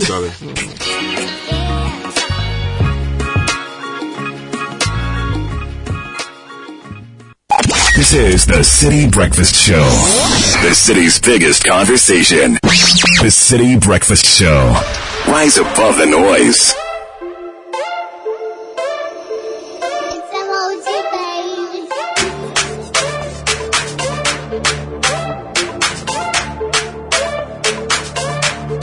Minutes past 8. City Breakfast Show. A few quick announcements for you. Yep. Now, if you are looking to bank the easy way, then you need to join Zenith Bank's Easy Banking family. Download the Z Mobile Ghana app. Log on to their individual or corporate internet banking platforms, or simply dial *966# to enjoy seamless banking on the go. Join the Easy Banking family and experience easy banking with Zenith Bank. Zenith Bank, in your best interest. It's the Imperial Insure and Win promo from now till March 31, 2023. Insure your vehicle with Imperial General Assurance and win handsome rewards. Get in touch on 0302-788-955 or 0577-667-436, or talk to any of their agents nationwide for more details. Imperial General Assurance, solid protection. Are you an entrepreneur in the formal or informal sector between 16 and 55 years? Are you seeking an opportunity to fund and grow your business? Say no more. I Am Investable is here to make your dream come true. Join the I Am Investable Business Initiative now and receive up to 50,000 cedis in grants, mentorship and support to grow your business. To participate, send a summary of 250 words about your business or a 2-minute video telling us why your business is viable and investable. A processing fee applies. Visit iaminvestable.com for more details. Now, the rich taste of Dano milk makes a perfect combo with your tea, oats, gari, soakings, cocoa, etc. So you get that great taste. Dano is a rich source of natural. Dano. Now,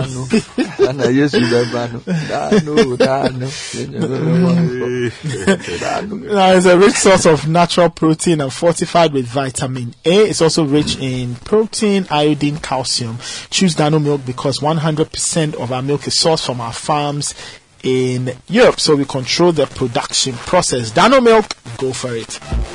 And just when businesses in Africa were gearing up for growth after COVID, other crises set in. Global inflation, sovereign debt, currency fluctuation, and now a global recession. But is there any hope for Africa businesses in 2023? And what exactly will influence the Africa's business landscape? You need deeper insights for the 2023 business strategy that you're putting together, and Crystal Ball Africa is back to help you do just that. It's on Thursday, 16 February, Labadi Beach Hotel, on the theme Africa's New Blue Ocean, Opportunities in a Volatile World.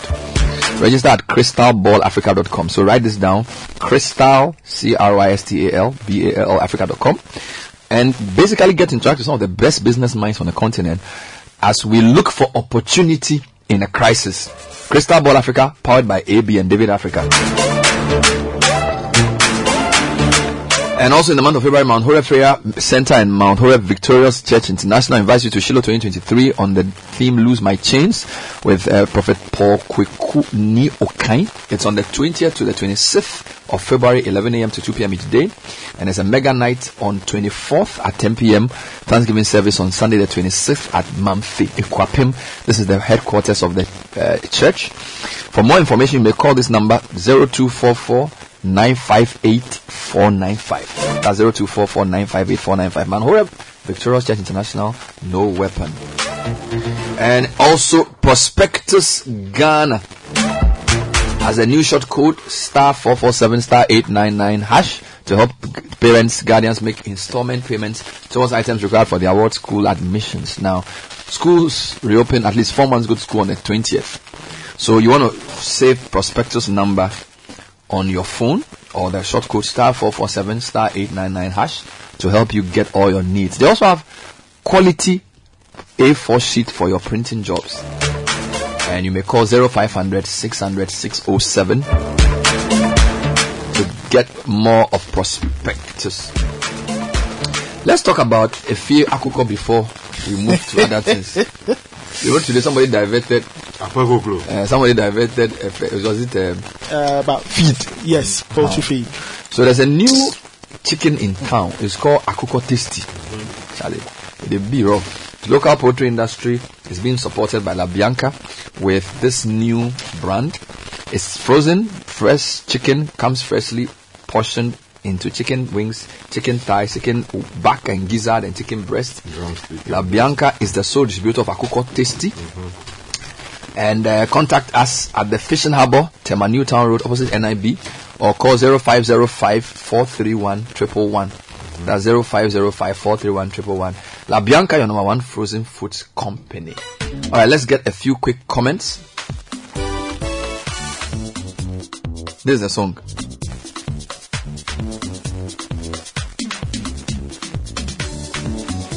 So the company should go and write to Smart. Is it Smart in Cancer? Smart in Cancer. Charlie, just use this for the advert.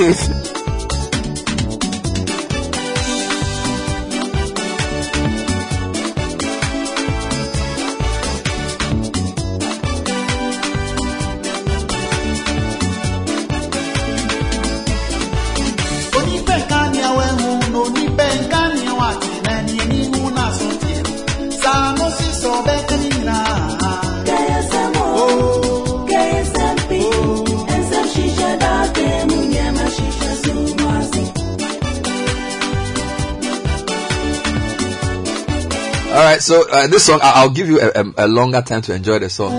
But let's read some quick comments. Number of people are not happy. Bernard, haircut does and can't be applied to domestic debt.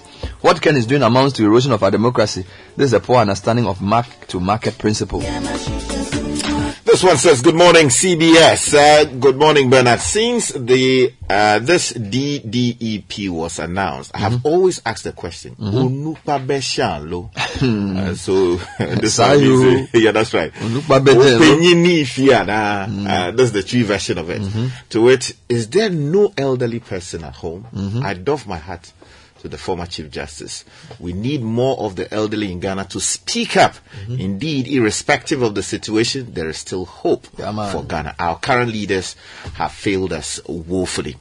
This one is coming in from Mensa in Amasaman, who says, Bernard, the finance minister can be compared to the rat hunter smoking a rat in a maze. He doesn't think about the implications of the fire burning the maize farm and the resultant hunger. All he's interested in is to get his rat for his pepper soup. God have mercy.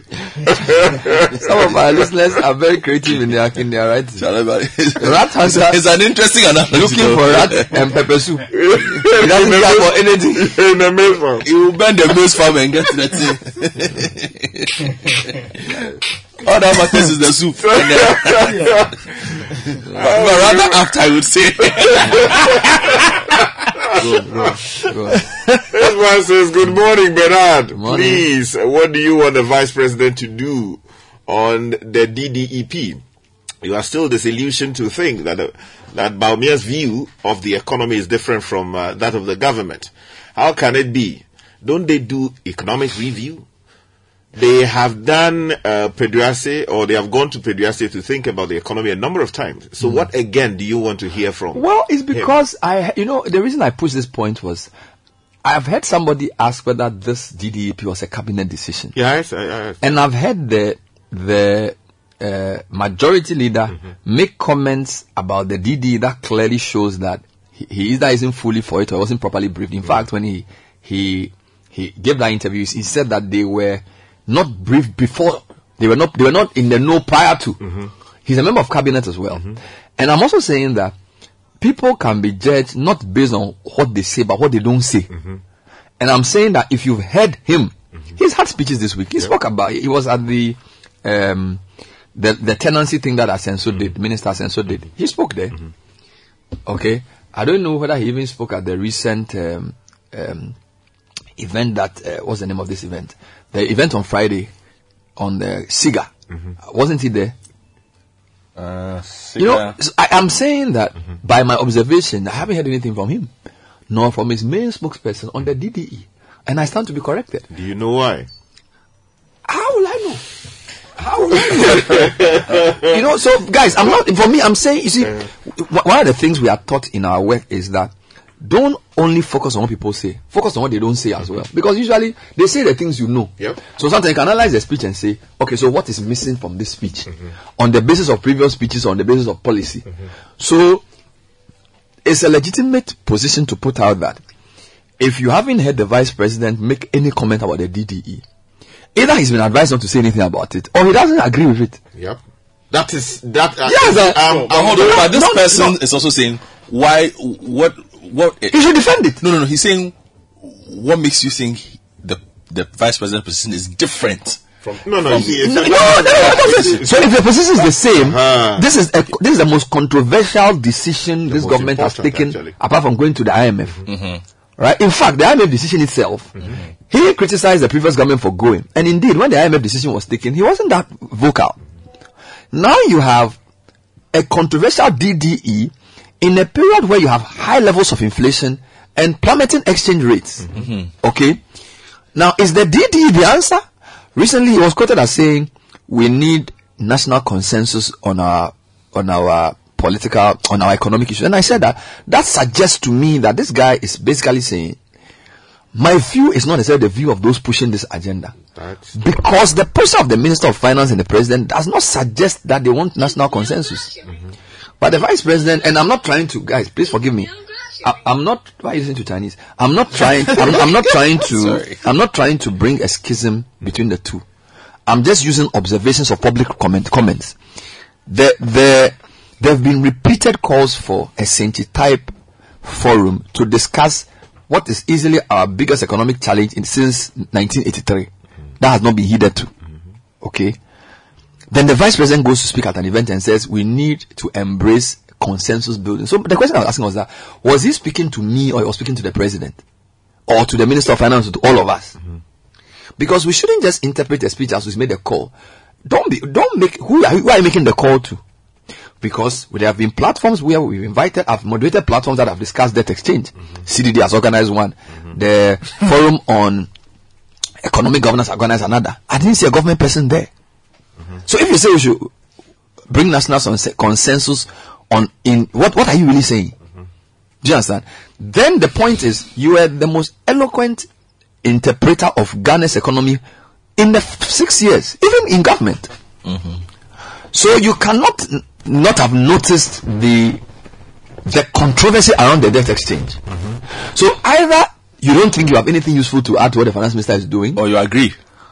You agree completely with him. You don't agree. Or you don't agree, but you feel gagged. Yeah. By reason of the now, another argument. I believe Alan, the more possible. Alan was a cabinet minister. Yeah. He's a minister of trade before. He resigned 2-3 weeks ago. And he's speaking. On his campaign trail now, he's making comments about debt exchange with a lot of clarity. It's like, oh, we should include this, we should do that. I said, really? You say that, well, if you're in government, there are certain, and I agree with that principle. Yes. I can't be part of the collective decision and come and stand outside and say no. Okay, but we're also in a political context where, look, let's be very honest. We have an election in 2 years. You know me so? Yeah. And if you look at the terms proposed and everything that's going to happen, whoever becomes president after Nana Akufo-Addo is going to suffer a lot. Yep. Whether it's from MPP or NDC or CPP or an independent candidate. Because the number of payments that are due in 2025, the IMF program, if we go for it, let's assume we even go in June, the money is released every 6 months. So you probably receive only 1 billion before 2024 election. If you look at the timetable, maximum 1.5 billion. And the IMF money is released on the basis of 6-month reviews. So if you become president in 2025, January 1 or January 7, you have a huge debt to deal with. You have a debt exchange where people's monies are due in like next year. You have a lot of your old payments due. And then you have an IMF program that puts constrictions on you, that's not giving you that much money. So if you cannot make your views known about what is going on now, I know that the political calculations are not as simple and straightforward as I say it, but we also need principles. Okay, maybe Ghanaians will not reward you for standing up for what is right, like some are attacking Sofia Akufo, but I feel that you sometimes have to stand up for what you believe. Because why is John Mahama talking? Because he believes that he will win, or he believes he has a chance, and therefore he's trying to say that if you don't stop the thing, it will do whatever he's doing. Alan is talking because he knows that whatever happens, you just that. So, and I'm saying that it reveals possibly. Let me put it this way, Bernard. Let me put it this way. You see, traditionally, we've had the vice president preside over the running of the economy. But the question we should ask is whether Dr. Bawumia in the present government is really the man to listen to on the economy. And from wait, I'll go there. And from everything, wait, please. Stop that. Allow him to land. From everything that one has picked up from the corridors of power, with the greatest respect, it does seem that Dr. Bawumia is not listened to majority of the times. He's not listening. Yes. I going to prove this. Wait. And that is why he's not speaking. Let me give you the history. Dr. Bawumia was the man for the NPP on the economy between 2008 till they won the elections in 2020. Of course, I mean, you appreciate the efforts in terms of public. Yeah, that's right. Akoto Osei and all of these. He was the guy. Exactly. He was, in fact, before they actually even won the elections, he was the man on the platform. Taking on, the Mahama administration, taking on the late Emisa Atta. Bashing him with 178 questions. Exactly. Which you don't know where they are. Exactly. Which questions were never answered. Good. And he was seen as the face of the MPP in terms of transforming the economy of our country. And in fact, I remember one of the things that the NDC people like circulating was when I faced him in an interview just after the budget was read. They did a press conference at the MPP headquarters. Yes. It's not a doomsday economy. Exactly. Yes. So I cornered him. I remember that voice. Yes. I cornered him on, look, every time criticizing the government. And you say, what is the MPP alternative? Then he said, I say we could not tell that, we will not tell you now. Exactly. What I can tell you is that it's not a doomsday economy. Exactly. It's not a friends and family economy. It's not a something economy. In fact, that voice should be somewhere in the net. He was rapping. Oh, so you were the one asking that? I was the one interrogating him after the MPP had finished the. But when he was giving those raps, you were looking at him. Yeah, but I was throwing jabs at him that look, it is not enough to criticize. What is the alternative? It's not the doomsday economy. But Bernard, look, I know that the vice president occupies a very delicate position presently. Yes, please. The reason is he's running, or at least he's not announced yet. Yes. But with every indication, we are led to think that he will run for office as president of the republic, most likely on the ticket of the MPP, although he's not won the ticket yet. Yes. And if you find yourself in that position, you cannot be seen to be criticizing the very government you belong to. The moment the vice president goes out to criticize this government on how it is handling this debt exchange program, position becomes untenable. Yes, and exactly, and that's exactly where I was going. We were going to get into that position because you asked very relevant questions, and I pointed you in that direction about 3 weeks ago. When you raised the issue about why the vice president was now advising us to do in Kabum so that we can deal with the economy and development of our country.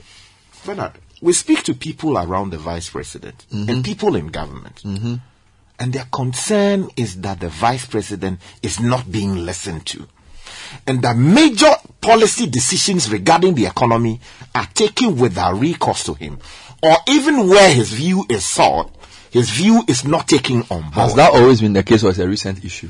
Well, you know where I'm going for that question.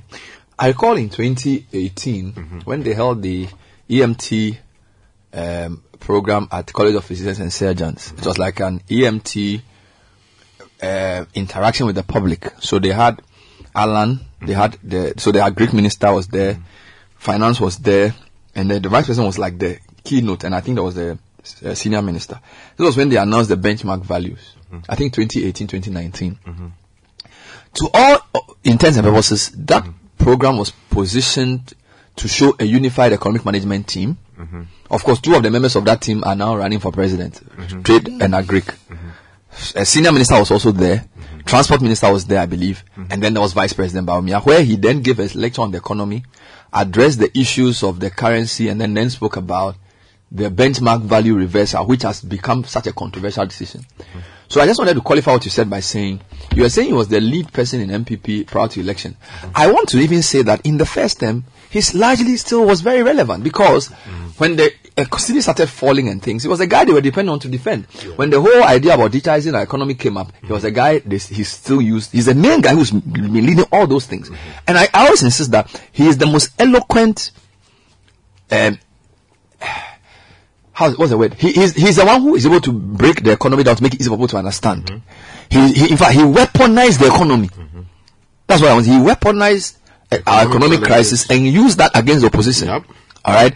So the NPP have used him and they trust him and use him for that purpose. Yeah. So my question is that if they are having the most difficult economic challenges since record started, why can't they flip that and say, well, you were quite eloquent for us when you were in opposition looking for the power. Now in power, things are tough.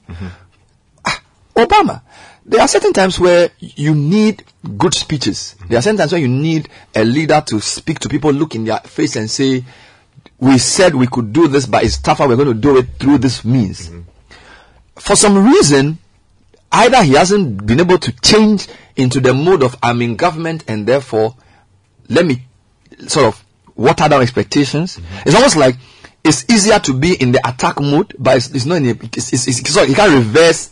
Just that you should be able to say, now we're in government, rhetoric is not everything, but it's a question of credibility. It's not about just being on the offensive.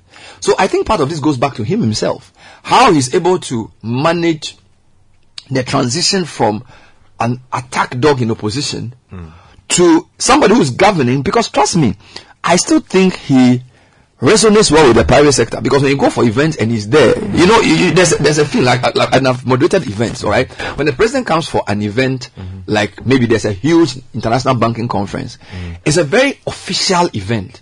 There's less room for humor, there's less room for mistakes, and there's less room for relaxation. So in fact, if like you are the if you are the MD of a big African bank and the president is a special guest at an event, there's a limit to the degrees of freedom that you can speak with.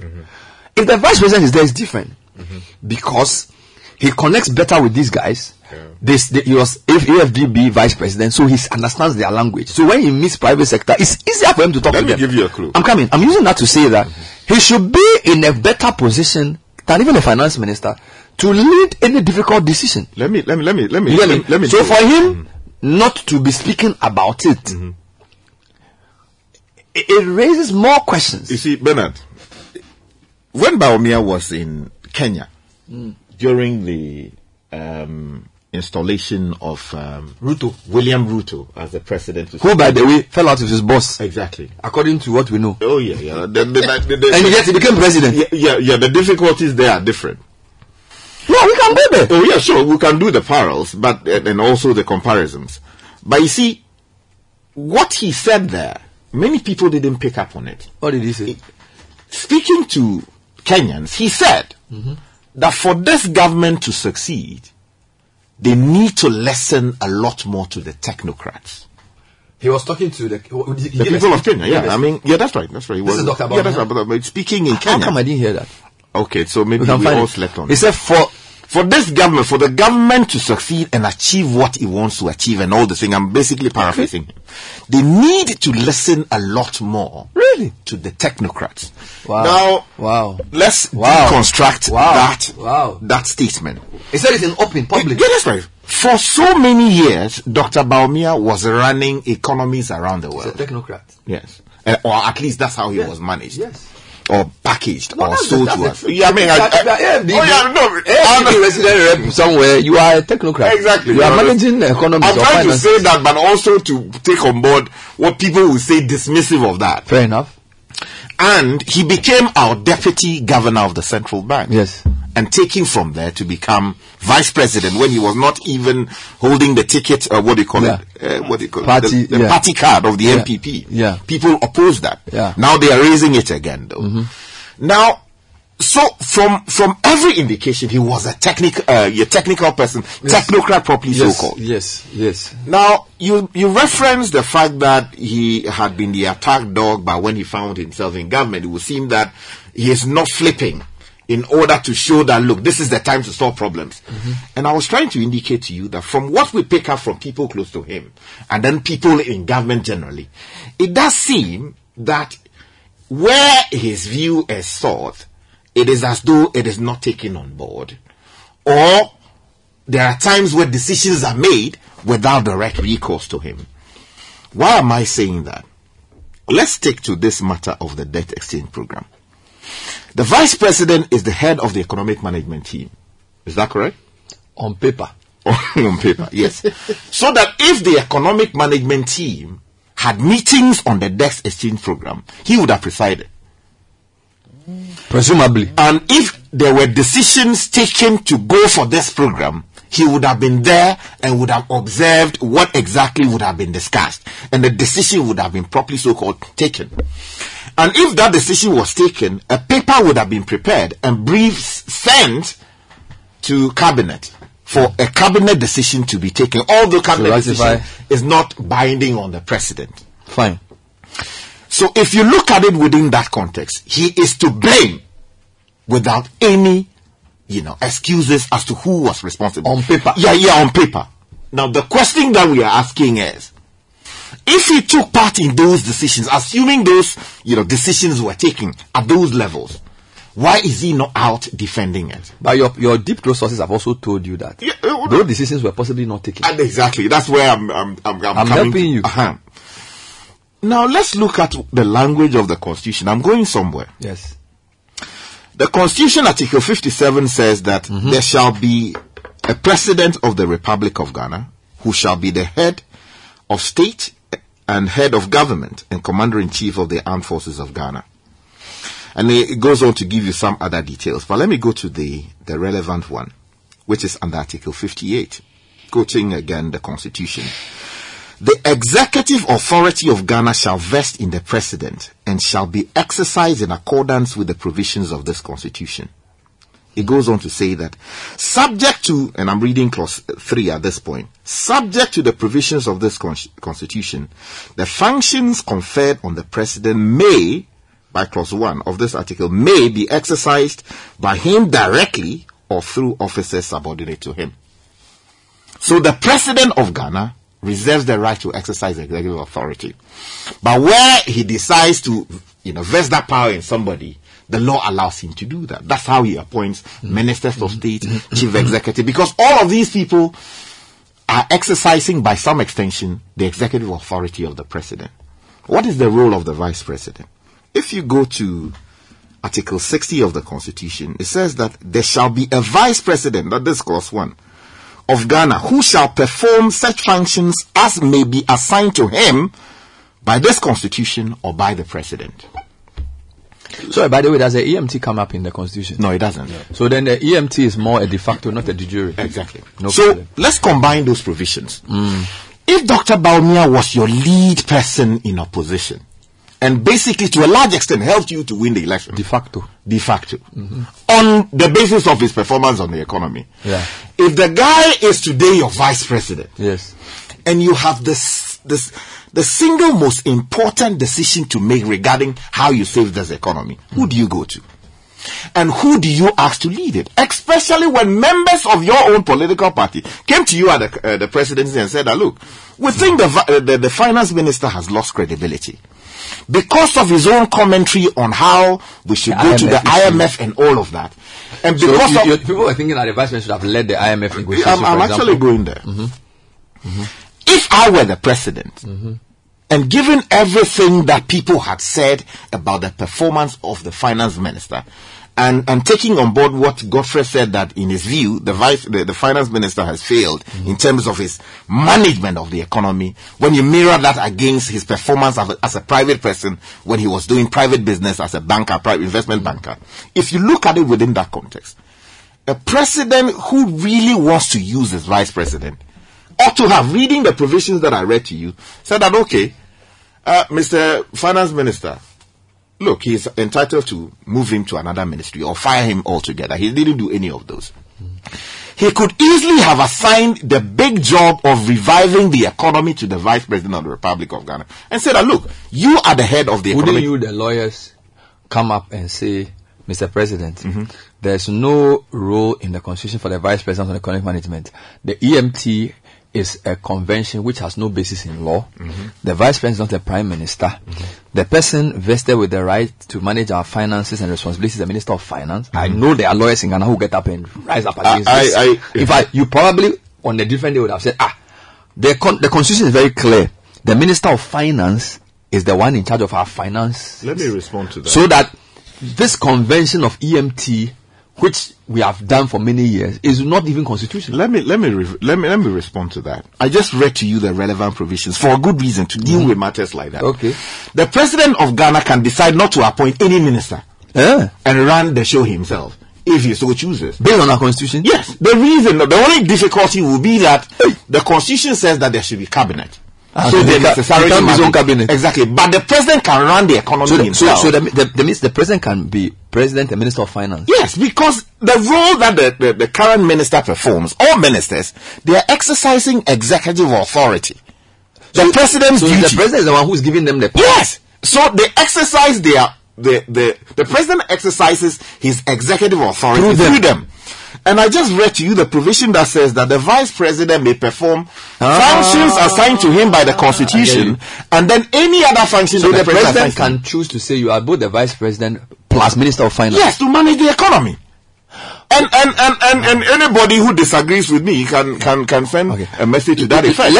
Let me hold, listen. So Sky is making an interesting point here that based on the law, this EMT thing is actually not illegal, and this idea that the vice president could be in charge of the economy as a minister of finance and I used to be vice president is entirely plausible. Okay, so I think the question that what you've said proposes that if the vice president was seen as such an economic darling and economic whiz kid, of course he can't be vice president and governor because governor is such a different role. That one is an entirely different role. Did the president at any point consider him for finance minister? That's the question we should ask, whether there was that consideration. I don't know. But I am just wondering that if your best hand in opposition, which was generally accepted by Ghanaian people, for which reason you won with close to or in excess of 1 million votes, was Dr. Bawumia. But you know that the fact that you are good in opposition doesn't make you good in government. Yeah.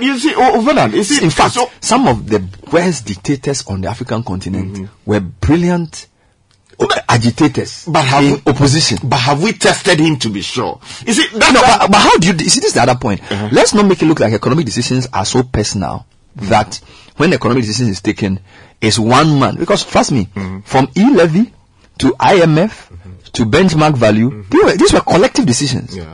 Now, in fact, if I want to be technical with you, the finance minister is not really the one in charge of the economy. Why? Because when Kufuor came, Kufuor appointed Minister of Finance and Economic Planning. Right? Because the economy is broader than finance. There's finance, which has the issues of fiscal side. There's the governor, which is the monetary side. There's infrastructure. That's why in the parliament, people have what you call the economic sectors. Trade is an economic sector. Transport is an economic sector. Roads is an economic sector. So if you say somebody is managing the economy, it's not. The truth is that yes, we have something called fiscal dominance. So what we see in our country is that the people who control the budget have basically taken over everything. But in an ideal world, finance is just finance. And in fact, the Minister of Finance is actually Minister for Fiscals. If you want to be very specific, he's in charge of taxes and expenditure. And the governor and his team are in charge of the monetary side. Then there are guys in charge of the infrastructure. Okay, so the place I agree with you is that based on this my explanation of what economy is, the vice president possibly would have been the best person because Ken is only dealing with fiscal. Right? And because what you are facing is not just to be fair, where we are, the problem that has been caused a fiscal problem. Allocation of resources. Yes, what I'm saying is that the misallocation. Where we are is we have a fiscal problem, which is really expenditure and revenue misalignment, which we are trying to solve with a debt. We call it a debt program. Now, I am saying that if your point about the constitution is to be believed, maybe the governor should, the vice president should have been given a broader position around the overall economy, where he deals with not just balancing the budget, but other aspects. Okay, so on that point I agree with you. But then the issue of he being finance minister restricts him. Because if you make him just finance minister, finance is not the only function at play in the economy. No, I understand that. I understand what your point perfectly. I am just saying that the role that the finance minister plays, which is manifesting in the problems we see today, because many people had warned about this. You are borrowing too much, and for some reason, our parliament played an active part in the level of debts that we acquired, NDC, MPP, And they should equally share the blame because they were there all the time when these loans were brought. Sometimes they opposed, sometimes they passed them willy-nilly without considering the fact that we were going to get to this point. Right. So we are in this crisis partly because the Parliament of the Republic of Ghana failed just as the executive also did. Now, the third arm of government, the judiciary, these matters have not come to them for consideration and determination for that matter. So for now, we can cut them some slack. But the point is that they drove us to the ditch. And I'm saying that the Vice President is entitled to even go to Parliament during debates on the floor to make contributions, except he cannot vote.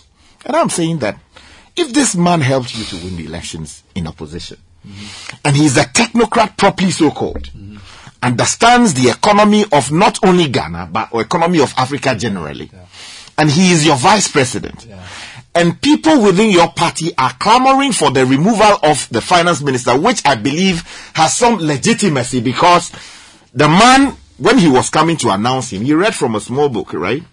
And told us the credits to Ken Ofori-Atta's name. And he's a very respectable man. I at some point, I was working for a newspaper that he ran. So I understand. That he owned. That's him, forgive me. So I understand his credibility, what he could do as a private businessman. But he has not been able to successfully replicate his form as a successful investment banker in terms of managing the economy. And so we are in the ditch. And let's call a spade a spade. This economy has been badly run. That's why we are where we are. So if you want to turn the situation around, and then also the policy and credibility issues that come with it, because the man said we were not going to go to the IMF because we know how to take us out of this problem. We have and all of that. And in all of these, they did not listen to what critics were saying. So you say if you are the president, you would have replaced him. If I was the president, I would have, if you are not interested in firing, because I believe that, look, Ken did an amazing job in supporting Nana Addo Dankwa Akufo-Addo. He put his investment bank on the line, left at some point, go onto the streets when people were not willing to be on the streets, sharing leaflets. I hosted him here on Eyewitness News, point blank, his views as to how we can transform the economy as a people, as a country. So it was obvious that he is one of the main supporters of the president. So if the president was not willing or is not willing to fire him, I understand. I understand the emphasis he places on loyalty. But the fact is, his credibility on the economy seems to have been eroded. So to deal with that, you can move him to whichever ministry you want to move him to, and then name your vice president, who is also looking to win the next election. So that's where the problem is. So whilst I agree with you that the president, based on the agitation against the finance minister, could have replaced him, and the suggestion you make may have made sense. I have two problems with what you have said. Number one, we assume the president agrees with what people are saying about the economy because the president believes that where we are in is a temporary problem that can be solved. He actually believes that we were doing very well until COVID came. Who is telling him that? He's been saying it publicly. That's what he always says. So you see, when you say that if you were him, you would have done this. I'm saying that you need to know what he believes. He doesn't believe that what we are going through is self-imposed. Now, you see, if you don't accept what caused your problem, your perception about the solution is different. He believes largely that things were going well. We had a record. We were doing so well in 2019, and then 2020, COVID threw everything out of kilter. When we were about to recover, then Russia-Ukraine came. This is what he says. This is the playbook they've been reading from since 2020 March. Did he not believe that there was not going to be haircut? Yes, but they came to explain the haircut. That's point number one. That the haircut thing, that's the point. The credibility has been eroded even for him. But I'm coming to another point. You see, maybe the reason why this vice president thing is probably a red herring is that I insist that your performance in opposition is not the same as your performance in government because it's easy to oppose. And even the small work we do, we know that the level, the complexity. Look, my interview tonight on the Point of View, right? Yao Graham, he used to be a member of the PNDC. He was telling me the views they had about the IMF whilst he was a student and a policy guy when they got into government, the division between Kwesi Botwe and all those guys about it, it says when you are in government, the set of factors are different. So from an academic perspective, their views about the IMF was very clear. But when they got into government in 81, 82, for 2-3 years, you have 3 weeks of import cover, right? Nobody's going to lend to you. There's bushfires. The people are queuing to buy Kinky. Amao, this thing, Kinky, Uncooked Kinky. The set of options open to you are very limited. So I'm saying that I'm using that to say that being a stellar speaker in opposition does not necessarily mean you are a great economic manager. That's number one. I agree with you. Number two, the very fact that he's the vice president and has ambitions to be president may disqualify him from leading such a sensitive project. Why is you that? know why? Because if I'm the president and I'm thinking I want somebody to be objective in taking a decision that is good for us for now, I may think that because this guy is in competition with Alan and Co, he may be looking for what is politically easy. So if, for example, he has political advisors, they may tell him that, Mr. Vice President, if you lead this DDE, it will erode your credibility or it will make you look bad before voters. So maybe the president is actually taking a good decision by not listening to him. Do you understand? So I'm saying, and like all of this is argument based on what we've picked up and things. I'm not saying he's done that, but if I am a president with a trade minister, an agri minister, and a vice president who want to replace me, I know they have to run on my record. So my promise to them is to say, I will make sure the economy is in a good position for you in 2024 by the time there's election, hoping that things will improve. But I don't think if I put you in that position to manage it, you are a number of people who are contesting, right? Because all three of you are in competition. Trade is big, agric is big, vice president is big. If you are in competition, I put one of you in charge of that sensitive thing. If it works, you have an advantage and fair over your others. If it doesn't work, it also plays in them. And I feel that if I want to take a decision for the country, I'd rather go with somebody who has no ambition for any election. You see, because when politics and elections comes into the calculation, history tells us that we are not objective. Do you understand me? So maybe there's a bitter pill to swallow today, and I'm using this as an example of I've taken myself out of what I feel, and I'm saying let's assume I'm the president thinking about this based on what I know. So let's assume the president, based on all he knows, believes that the most important thing to do is debt exchange. Let's assume all the numbers show him that. It's a difficult decision to take. It will be very wrong to put somebody who has an election in December next year as a flag bearer hopeful in charge of this, because either he will prioritize his political expediency over the nation, or he will use it as a stage to campaign, which is not ideal, because this is a very serious once in a lifetime problem. So I think, even though your point about the vice president credentials and he playing a leading role here is good, there is good reason to actually exclude him, because including him could worsen things for both himself and the country. So you need a man who has no political. Ken has not told us he wants to be president. Ken is basically loyal to the president and basically wants to help the president. Please, you don't agree with my logic.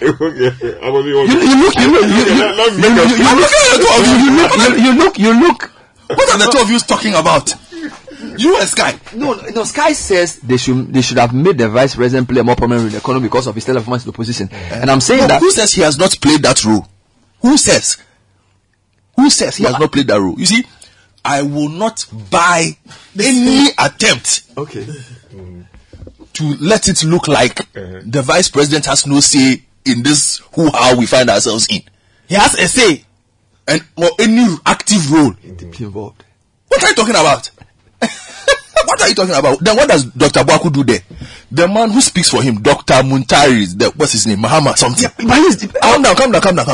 Yeah. Mahama, it's called Mahama. Dr. Mahama. When you see him on TV, when he comes here, the documentation that he has, does he look like somebody who doesn't know what is going on? Does he sound like it? And he is speaking to us based on briefs from the vice president. Now, I've heard the analysis you've done. Have you heard him on the desk exchange? Calm down. Which is why we separate. I separate that exchange. Gentlemen, I listened to you for 30 minutes. Go. Listen to me for 5 minutes. Go on. When the city was doing the shenanigans, October, he didn't talk. Yeah. You sat here. Yeah. Where is the vice president? Yeah. You said everything. November something, the team improved. Who emerged? Quick. Who emerged to come and suddenly outline to us why he told us to be patient and that things were going to work and ABC. When he came back to 9. Yes, the vice president to claim credit. Quick. You are in a hurry to claim credit, but you are not part. You are lying. So he's part. Bernard, he's deeply involved. Bernard, listen. You see, I do not have any. Even gold for us. Sky. Even gold. Yes, I even gold for us. Gold for us. Give me 5 minutes. Honestly, calm down. I say give me 5 minutes. Godfrey, no, the program is over. Godfrey, gold for oil. Give me 5 minutes. No. Give me 5 minutes. The last one I had is what you brought. The gold for oil. You see, but even besides that, deal with that. Will you calm down? When he finishes, please allow me to go for oil. No, certainly. Go for oil. I take your points about the build-up, his active role in the build-up to the elections. How do you expect us to take any politician who becomes president then seriously? If a person moves around with an individual who is earmarked as his number 2, who has very significant thoughts on how the economy should go, who basically is given free rein at that point. There was not a single political platform up to the build up to the election where Ken Ofori-Atta was primary speaker.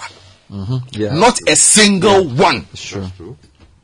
There was not a single platform where the sitting president introduced Ken Ofori-Atta as the man who would run and design the economy.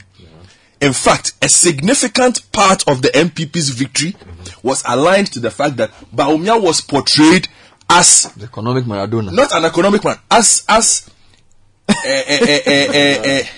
not, I don't want to use those words, but somebody who had deep knowledge that the country lacked. Yes. And which you cannot dispute in terms of what he's done. I have not disputed it. So I am saying that we cannot exclude him from the blame. Post that. Yes. Coming into play. Yes. The first term and everything. Yes. I am not aware. Neither are you aware. Neither are you also aware the key of any significant political fallout within the corridors of power. Now, if there were, it would be so significant that we would hear. So the levels at which the four of us operate at is intact. We will not. This information will not. So it says let's not manufacture any dissent with the none. So as I sit here, yes, I recall those moments. Yes, please. Ghanaians recall those moments. Yes. I will struggle for you to suddenly come and tell me that such and such a person suddenly's opinion does not matter.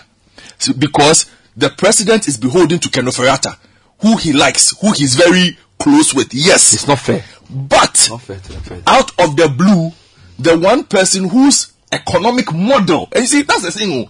Bawumia's economic model is what the MPP campaigned on. We have the resources. We have the men. It is not like the president never said anywhere that, this is Ken Ofori-Atta's something. You understand? Yeah, he positioned Bawumia's positioning. Yes, as the. Hold on. Yeah, you see, so the stature and the elevation of Bawumia in the president's, campaign 1 and 2.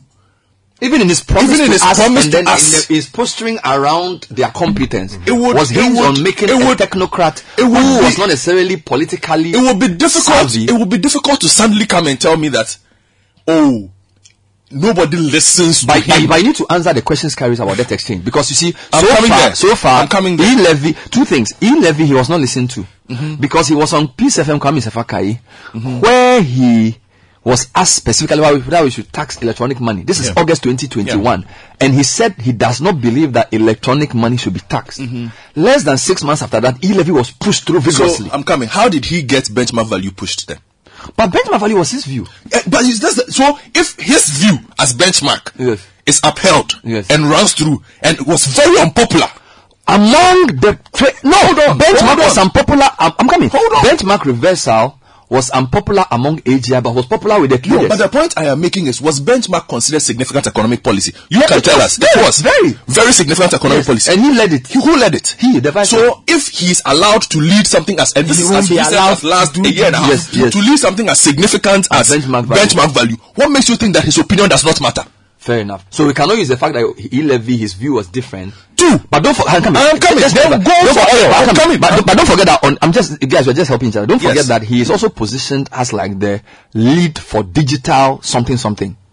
Right? There's this thing they've created called the digital economy, where he's supposed to be the guy for whether it's NIA or whatever. So he's like the lead for digital. So my point is that if your lead mind for economy and digital, things taxing e-levy is wrong, and yet you go ahead and do it. So maybe that's the big falling out. So you see, so you could say he was doing all that he was supposed to have done until until 2019 benchmark value, which itself has had a reversal. Then you now have the most significant tax policy, which has the nexus of both the economy and digital.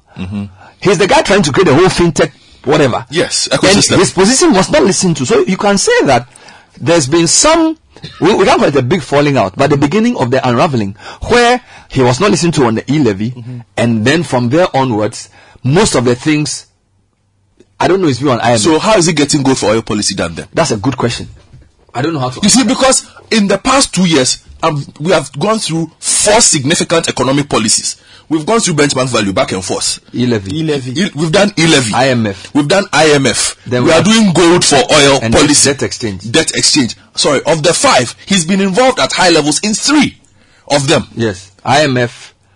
Gold for oil and benchmark value. So apart from e-levy and debt, so you are saying that we shouldn't do this. I am saying we cannot do a cop out, considering the fact that I'm saying if you look at where the country is, and again, what this gold for oil policy, which when he launched it, I'm using his own words, was described as one of the most revolutionary policies in the history of this country since independence. Very true. I am quoting him, since independence. Very true. This was going to be one of the most revolutionary. And you are telling me that this person who is giving free rein to manage how this country balances its oil pricing, save foreign reserves and whatnot. It's not deeply involved, and that we should exclude him. Sky, come again. Papa. Sky, come again. Sky, this one, you have to come again. Hold on. No, but we have to take a commercial break. Okay. To allow you to think and come again. Hold on. Because he has provided us 5 heavy. Let me just deal with that. You don't want to take a break? No. You see, with the greatest respect to Godfrey. You see, it is possible that your view on one thing is accepted and your view on another is rejected. Let me give. So how does that hold on? But how does that then? How does that then? Let's know. How does that then lead to the conclusion we concluded that he was not part?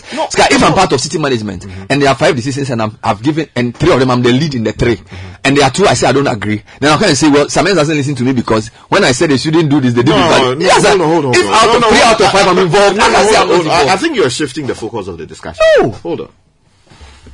The basis of my submission to you this morning was that Ken, according to everything that members of his own political party had said, and the evidence on the economy had lost credibility in terms of how to deal with the economy. President doesn't believe that. Yes, it is possible the president doesn't believe that. Very clearly. Now, the vice president of the republic had consistently dealing with everything that he put his face to. Yes. He was the one out there talking about it. Yeah, but we know that. And Godfrey is saying wait. Yes. Why is he not the man leading the IMF conversations? Or at least conversations with the people of Ghana? Let's go a bit of history. IMF conversations. I recall, I'm starting to be corrected. When NDC went to IMF, I think the guy who led it, at least the initial stages, was the finance minister. Then Kwesi Bochwe's team took over. Okay. IMF, you need a management team. So there's no, how do I put it? There's no hard and fast about who should lead the team. No, you see, you are not getting the basis of what I'm trying to say. Okay, then help me here. I'm saying, Yeah. the gold for oil thing that he's talking about, Yeah. who put it on his Facebook wall? Bawumia. Yeah. The issue of benchmark value, who was the person leading it? Bawumia. The issue regarding digitization and the collection of taxes on the same. Who led it? Before they scattered it and brought it. Exactly. Bawumia. Yeah.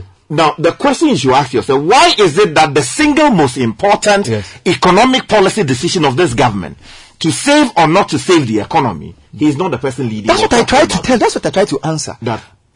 It's true. I'm coming. And I'm saying that the context of this is that it's 2 years to an election. So, and it's because it's the most important decision, you want it to be managed by somebody who will be fair-minded. And this is my view. Okay. So I'm not saying this is what the president has said. I am saying that if I have 3 people in my government who want to replace me and will tilt towards more politics. What is more important to the president now? How the economy gets stabilized. How the economy doesn't crash. Yes, right? yes. To save it. Yes. And if you have a choice between someone who is perceived generally, wait, hold on. Yeah. Someone who is perceived generally to have so far shown that he is incapable of rescuing the economy. Yeah. And someone who hasn't lost that credibility as much compared the two of them. Yeah. And That's what I'm saying. wait.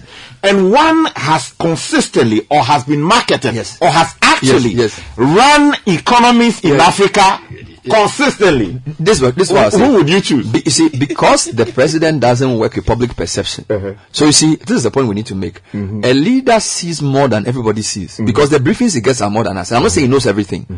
Now, I like the word you use. He's perceived, he's marketed. The fact that you market somebody to be something doesn't mean he's the thing. That's what I'm coming. And I'm saying that because he is the president, he knows what the people he has around him. Number 2, I agree with you that when a finance minister says that IMF have nothing good for us, getting him to do a U-turn to lead the IMF negotiation itself either reveals that we don't work with our own convictions or we just say things because we want to pass things through. But put that aside. I am saying that the strong reason I could possibly see for why, in spite of what your perception is, the president will not let him lead it is that I am saying that there's almost like a moral hazard there. No, I think. You know what I'm saying? I'm saying that once you are going, because as of now, if you are the chief advisor of the vice president, you are asking yourself, politically, you are making calculations. You are asking yourself, should he be even... So, for example, if you are the vice president speechwriter, and the vice president speechwriter is not dictated to by the president, okay, they basically read from the government economic policy rule book, and they have their own certain degrees of freedom. If you are the guy writing a speech, if you can avoid it, you take out certain aspects of debt exchange because it doesn't favor you. Now, if he was the one leading, you see, that's what I'm saying. Debt exchange is not a given. Hold on. You see, wait, Sky, wait. I think we are making the same point, but you see, I'm coming. You are mixing the boat slightly. Let me deal with it. Otherwise, I'll forget. The economic. I'm saying that our economic revival is not hinged on a debt exchange. Yes, so you see, that's exactly what I want to tell you. But because the president has decided to listen to the finance minister, who believes that the debt exchange is the most important thing to do. Wait, Bernard, you see, that is exactly my point. The point I am trying to make to you is that saving this economy is not about debt exchange. Exactly. And we have seen repeatedly reports produced to that effect. Now, the question you should ask yourself is, when we went to the IMF, at what point were we advised to go to the IMF as a nation? And what was the vice president's input on that? Did he take a view that we should go to the IMF? And at what time? And did we do it? Is there a record like that? Earlier than the... Because hold on. Don't forget we delayed the decision. Yeah, that's right. Yeah. That's the point I'm making. Yeah. And then also, when you go to the IMF looking for funds to save your economy, they don't tell you that go and do debt exchange. The debt exchange program, we as a people have elected to do it. And they do a DSI. Yeah. And when they do the DSI, they tell you that you need to do ABC. So after the DSI, in fact, let me tell you this, before the announcement of the IMF, give me 2 seconds. Okay. You remember Sam Akest? Sam Akest met business leaders and there was a leak tape of him detailing explaining that our debt position was unsustainable. Now, it is believed strongly that it was when these technocrats met the president and convinced him on the basis of the DSI results that our debt position was unsustainable, that we had to go to IMF, that the president caused the information minister to release a press statement on 1st July saying that after the president had spoken to the IMF managing director, had directed the finance minister to go to IMF. He didn't say I was advised by the finance minister. So I am saying that on the basis of what we've just known, clearly the views of the finance minister on the IMF probably are different from the views of other members of the government. But the president has decided that he is the guy who should lead it. Yeah, but you see, going to the IMF is not the same as doing debt exchange program. That's a distinction I'm trying to make. Because you have to distinguish going to the IMF to get, so what the IMF people told us, your debt level must be sustainable. You could have started and rationalize it. Yes. You could have used, you could have used a million models to achieve, and then you could do a minor debt treatment. That is if it is absolutely crucial. Yes. You understand? So to jump from IMF to do debt exchange for you was hasty. Exactly. But what makes you think the vice president didn't believe in that? You see. But that's where we are going with this, right? You see, the point is that, look, just like you, we talk to people in government. Yeah. We see things. Not everything we see we come and sit on radio and talk about. Sure. That's what I want. And it is not all the time that you hear so vice president. So let me ask you. Are you saying that this was discussed and that the people who wanted a debt exchange won, or that it was never discussed and they just railroaded the debt exchange through? You see, it does seem to me, and let me put it more cautiously, that the debt exchange program was not the vice president's approach, would not have been his approach to this matter. But you are not going to say whether it was discussed or not. Exactly. And even if it was going to be his view, it was not going to be in this present form and shape. Why is Alan Kyerematen out there running riot? He's running riot because... running riot. He just made comments about debt exchange. No, he says that certain people ought not have been included, right? Yes. Did he have that view before in government? But you just told me that if you're in government, there are certain things you bind yourself to. You see, that is exactly what I'm trying to tell you. That look, you may have a view, a dominant view in cabinet. You may have a dominant view in the executive. But when it comes to executive decisions, those decisions are vested entirely in the president. And he can override you. Let's take a breather. And then let's take a breather. I think that so far, what we have concluded is that government is a collective responsibility, and people cannot pick and choose what they associate with. And for consistency's sake, whether your view is taken or not, once your government takes a position, you must share the blame. Yes. So whether you are going to overtly defend it or not, you are part of the problem. And what? So that one, and I think he's made that point eloquently that we are not going to go. Where I agree with you is that it would seem as if in the matter of the debt exchange, either it wasn't fully discussed, or from what we are seeing so far, the vice president may have had a different view. But even if he does, that's the nature of politics. You know what? There are views that you express that may not be taken. The president has the ultimate responsibility. And once you agree to be his vice, you must live and die by those decisions. And you cannot pick and choose what you comment on and what you don't comment on. And if you are the most eloquent person in opposition commenting on issues around the economy, once the exchange is the decision that the president, because the president has endorsed it. Once your boss has endorsed it, it's like me and you and Godfred have had a meeting with Samen. Yeah, but you are also and I'm saying that Nathan is supposed to do something. And then when we had a meeting, at the end of the day, it was decided that Nathan should not do it. Now, you can initially decide that you're not going to talk if you're a private person, but you are in government. You are the vice president. You cannot pick and choose what you comment on. No. Why not? No.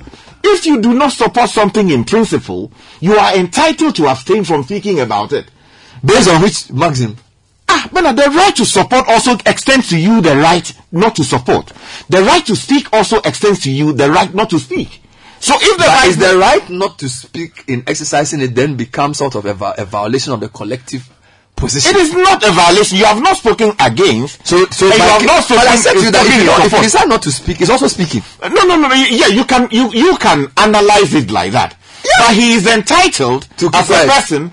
If that is the position, of course, Alan may or will well have. But why are people saying that some people were talking under MPP, but they should talk now? Some people are saying that some people were making noise during NDC time. Why are they not talking to you? You made that point. Yeah, I made that. Don't you have the right to keep quiet? You came to tell me that somebody in. You see your own argument. You came on air and said to me that some Christian council people were making noise when Mahama was president, but under another they've kept quiet. No, and I was saying to you that people have a right to pick and choose what they say. Hold on. So why can't you extend that to the vice president? Hold on. You see, don't try and put me in that position. Okay, explain yourself now.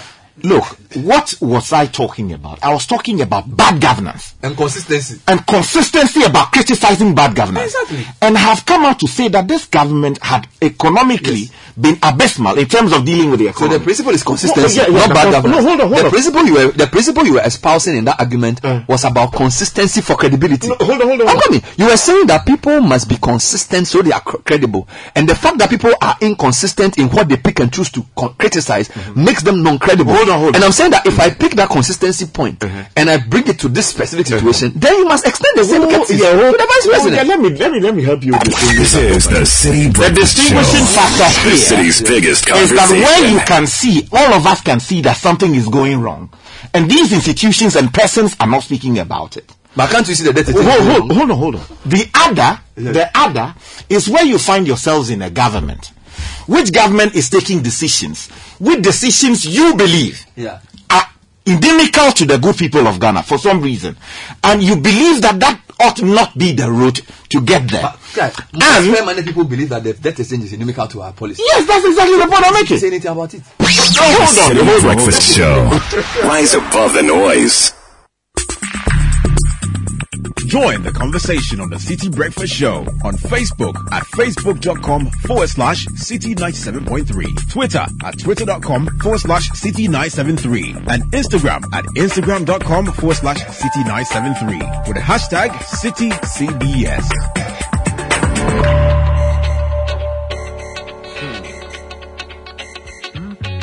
Hungry man say fix the country.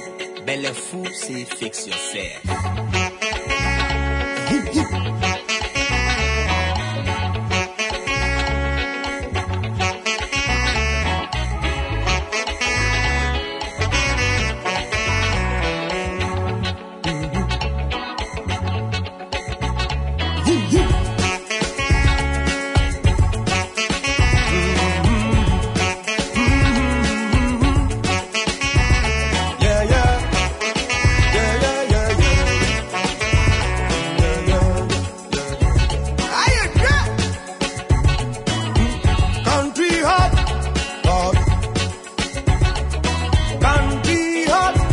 The City Breakfast Show. They don't get what to eat. Even picking they feel the heat. So we all they pray for change. Country hot, chale, kala kala. Country hot, hot. Everybody feel the heat. Even picking they feel the heat. So we all they pray for change.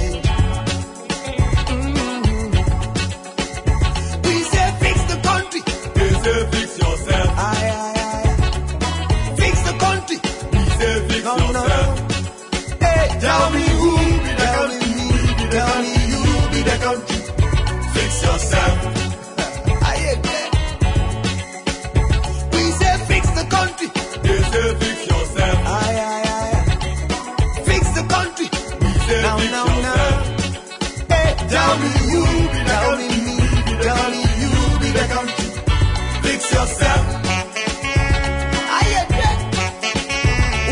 Time check, it's 21 minutes past 9. Nathan has a lot of comments coming through before that.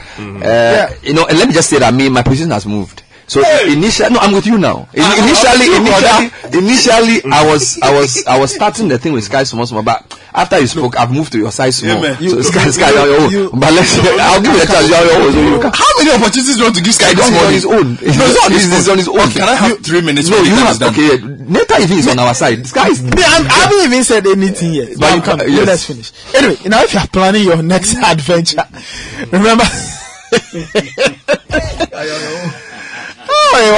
Remember that it's not just the destination. Relax. It's how you get there. So just use Emirates and you enjoy your flight. You get great food, great service, and there's even more on Emirates economy. Even so find out more. You sleep. Yeah, at Emirates.com. Last time I went on Emirates, but I didn't want to come out of the plane. They said I won't get down. They had to say I should get down from the plane. I won't get down. Yeah, it is sweet part. I tell you. Yeah. Anyway, your health is important. Yes, that's why Vic Dank Healthcare Center, a Ghana Health Service certified healthcare center, is the people. They are the people you should be speaking to. They specialize in kidney stones, kidney issues, liver issues, a lot of these organs that you don't hear about until it's possibly too late. Yeah. So talk to Big Dan. Yeah. Get to them on 0549 951 211 or 0502 661 346. They are on the Spintex Road behind the Standard Chartered Bank. Now, I vow to be available, I vow to be dependable, I vow to be reliable. This is the Ghana Post vow. Nice one. Now, welcome to our Love Fest. For 30 CDs, we'll deliver all your gifts to your loved ones within Accra. For 20 CDs, get sorted within Greater Kumasi. Within campus, dear, it's just 10 Ghana CD. Dial or WhatsApp to this number 0542 527-004 or 0268-001-944. Vows on Wheels, carrying love to its destination. This promo is brought to you by Ghana Post. Vows on Wheels. Wow. They are taking the loft into another level. Now, as of 1st January this year, property repayment must be made electronically through myassembly.gov.gh using mobile money, Visa or MasterCard, or checks payable to myassembly.gov.gh. Now, cash payments, paper bills and arrears letters should not be paid. So don't pay property rate by cash. Pay by Momo, Visa, MasterCard, so you can trace it. And this is very important. If you see, one way of removing corruption from public finance is bring digital systems. Yeah. Footprints you can see. Yeah. So property rate payers should register on myassembly.com.gh, access your bill, pay on account, and lodge complaints. Hard copy paper, that's the general counterfoil receipt, are not valid for property rate payments, and payments should not be made to anyone outside myassembly.gov.gh. This is very important. Property rate is a development tax. Let's pay now. Contact 0302 756 820. That's 0302 756 820. We've been shouting our property rates a lot, and we think people should pay. If you're thinking of that special gift for that special someone for Valentine, a caveman watch with the person's name emblazoned on it will just be amazing. We're giving a whopping 50% discount on the cost of customizing a name inside of our exquisite luxury watches. This is until 15 February, so it's until Wednesday. Go to @Caveman Watches on all platforms. Visit our Jengano Road office near the new AstroTurf to get a better understanding of the process. Now, when you make the call to Caveman, call 055-7516-744 or visit cavemanwatches.com for more information. You can also mention the code FB23 for to redeem your discount. And I'll tell you more about this shortly. Nathan has a few comments where I pick his own view on this issue. Yeah. And sorry, the issue has also evolved, right? The issue has evolved from the original Sofa Akufo. Yes, and my point was about Sofa Akufo being correct. And my initial position was that the vice president's silence could be interpreted as his not being in support, which you have not really disputed. You've sought to use that to explain why he possibly has been silent. But you've also tried to say that the president probably ought to have given him a bigger role and would not have been here in the first place if he had been given that role. Now, Godfrey's point is that no, he's been given a big carte blanche, and he gives you about 3 examples where he's been benchmark values has been his main thing. He's the lead on the digital agenda, even though his views on the e-levy necessarily did not hold. There's no record that he's against IMF. So we do know that he didn't support e-levy, but apart from that, we don't know of any public thing that he's against a government policy decision. And so his point is that we shouldn't, we can't absolve him from the current problem. But your point is that a man has a right to decide what to support. And even though, yes, collectively he's part of the decision, he has a right to remain silent, which is very true legally. But in principle. Yes, but I see legally and in principle, but there's also credibility in political conversation. So what I was trying to do was to bring you back to the point about consistency. But let's leave, now that we understand each other, and before you come, let Lathan do his views and also give us the messages. Then I'll give you a chance to wrap up for both of you. I'm happy you mentioned that there's a place for principles. You said principles. Yeah, principles, yeah. And I'm happy you've mentioned it, because you see, in all of this, when we talk about all these hard things and debt exchange and all, I think that what is very important to all of this is principle. The fact that you are doing things because you believe in it and you want to do the right thing. Okay? Now that principle should extend not only to the vice president, who I still believe, whatever his position is, I still think he needs to make a comment. Because this is extremely important, especially since we are not talking about any other domain than a domain that is close to him, or a domain he's very central to. I feel that from the beginning till now, he should have said something. Not as vice president, but as somebody who understands the space. When this whole thing started, and we wanted even legal clarity on what could be done and what could not be done, the Attorney General issued an opinion. Sharp. Because he was sought. Great, and but the Attorney General gave the Attorney General could have great. The Attorney General provides that opinion. Good. He could have said that. Government is right. No, he couldn't have said that. Whatever. I'm only saying that the man is in government. He probably could have whatever, but he gave an opinion from a very professional standpoint. The Constitution imposes an obligation on him to do what? To give legal perspective on the matter. So he's giving that. The Constitution may not enjoin the vice president to give whatever technical advice. I just read a provision that the vice president, the role that he has, in fact, if you look at the vice president role in the Constitution, very, very small. In fact, those roles that were given originally, Geronis decided to take them away. So virtually, as we speak, our vice president really doesn't do much unless the president says, go and do this. And the buck stops with the president. The finance minister reports directly. Okay, so let me ask. So on which remit is the vice president going around doing all of this digital things? Yeah, because he's so, what do you call it? Assigned. He's assigned. Yes. Who assigned him? The president would assign you. The president assigned him to do digital things. Yeah, but the president didn't see it wise to look at the vice president's strength and assign him to go and do economics. Are you saying the digital thing was assigned, or it was a matter of his own strategy? You see, there are things. Anyway, be that as it may, I'm saying for somebody who built his entire reputation on this economics business, I am quite surprised he hasn't said anything about domestic debt exchange. And it is shocking. I'm extremely surprised. And I'd love to hear from his office why the office hasn't said anything.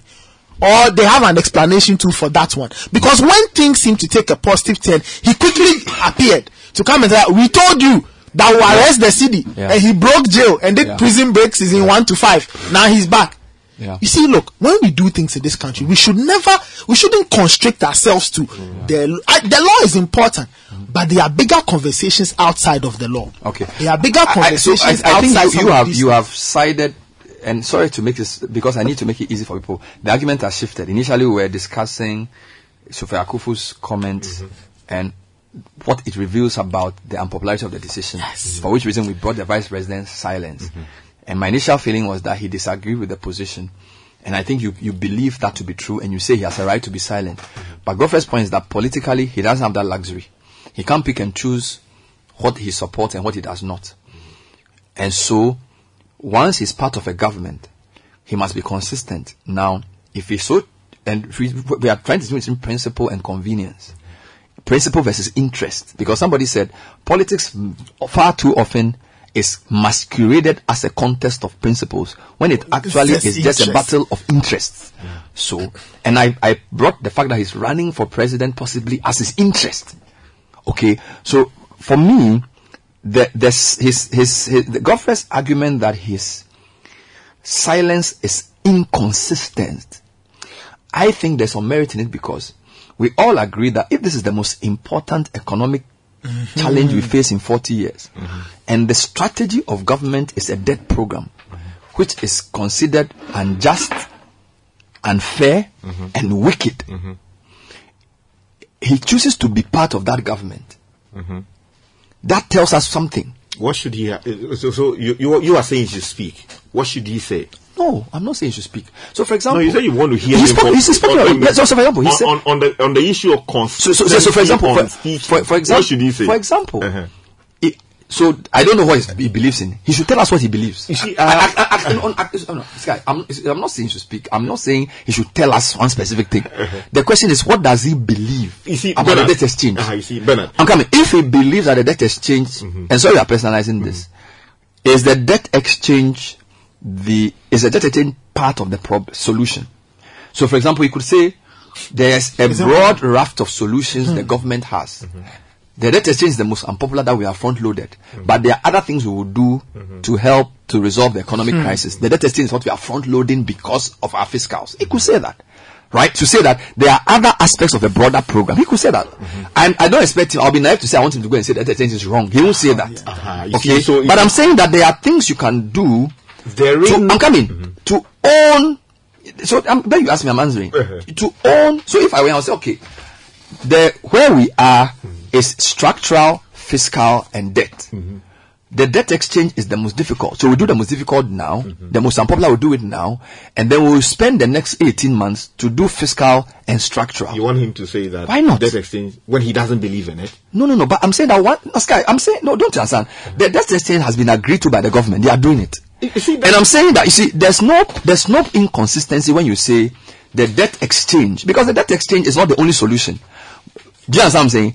What I'm saying to you is that if you look at the fiscal hole we are in, there are things you must do structurally, like CDD says, realign your government. There are things you must do fiscally, like the bondholders told you. Then there are things you must do on the debt side.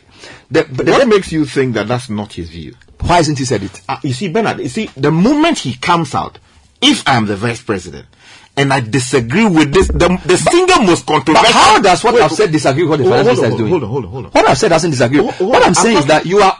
No, Sky, you don't see everything as like black and white too.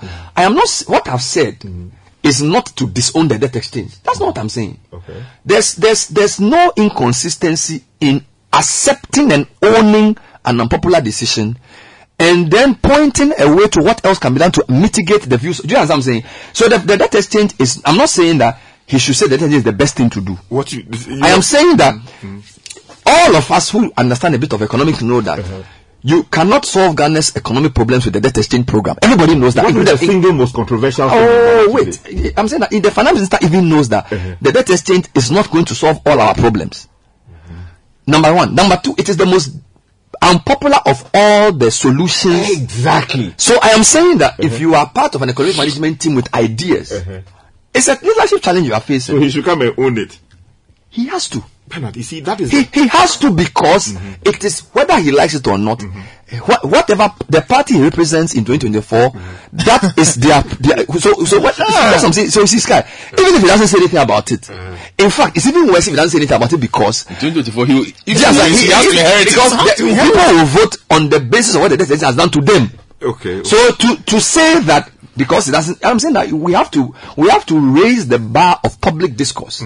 So own the decision. Own the decision and then give us a way out. So I'll give an example. Obama was running for president. His pastor went to say, God damn America.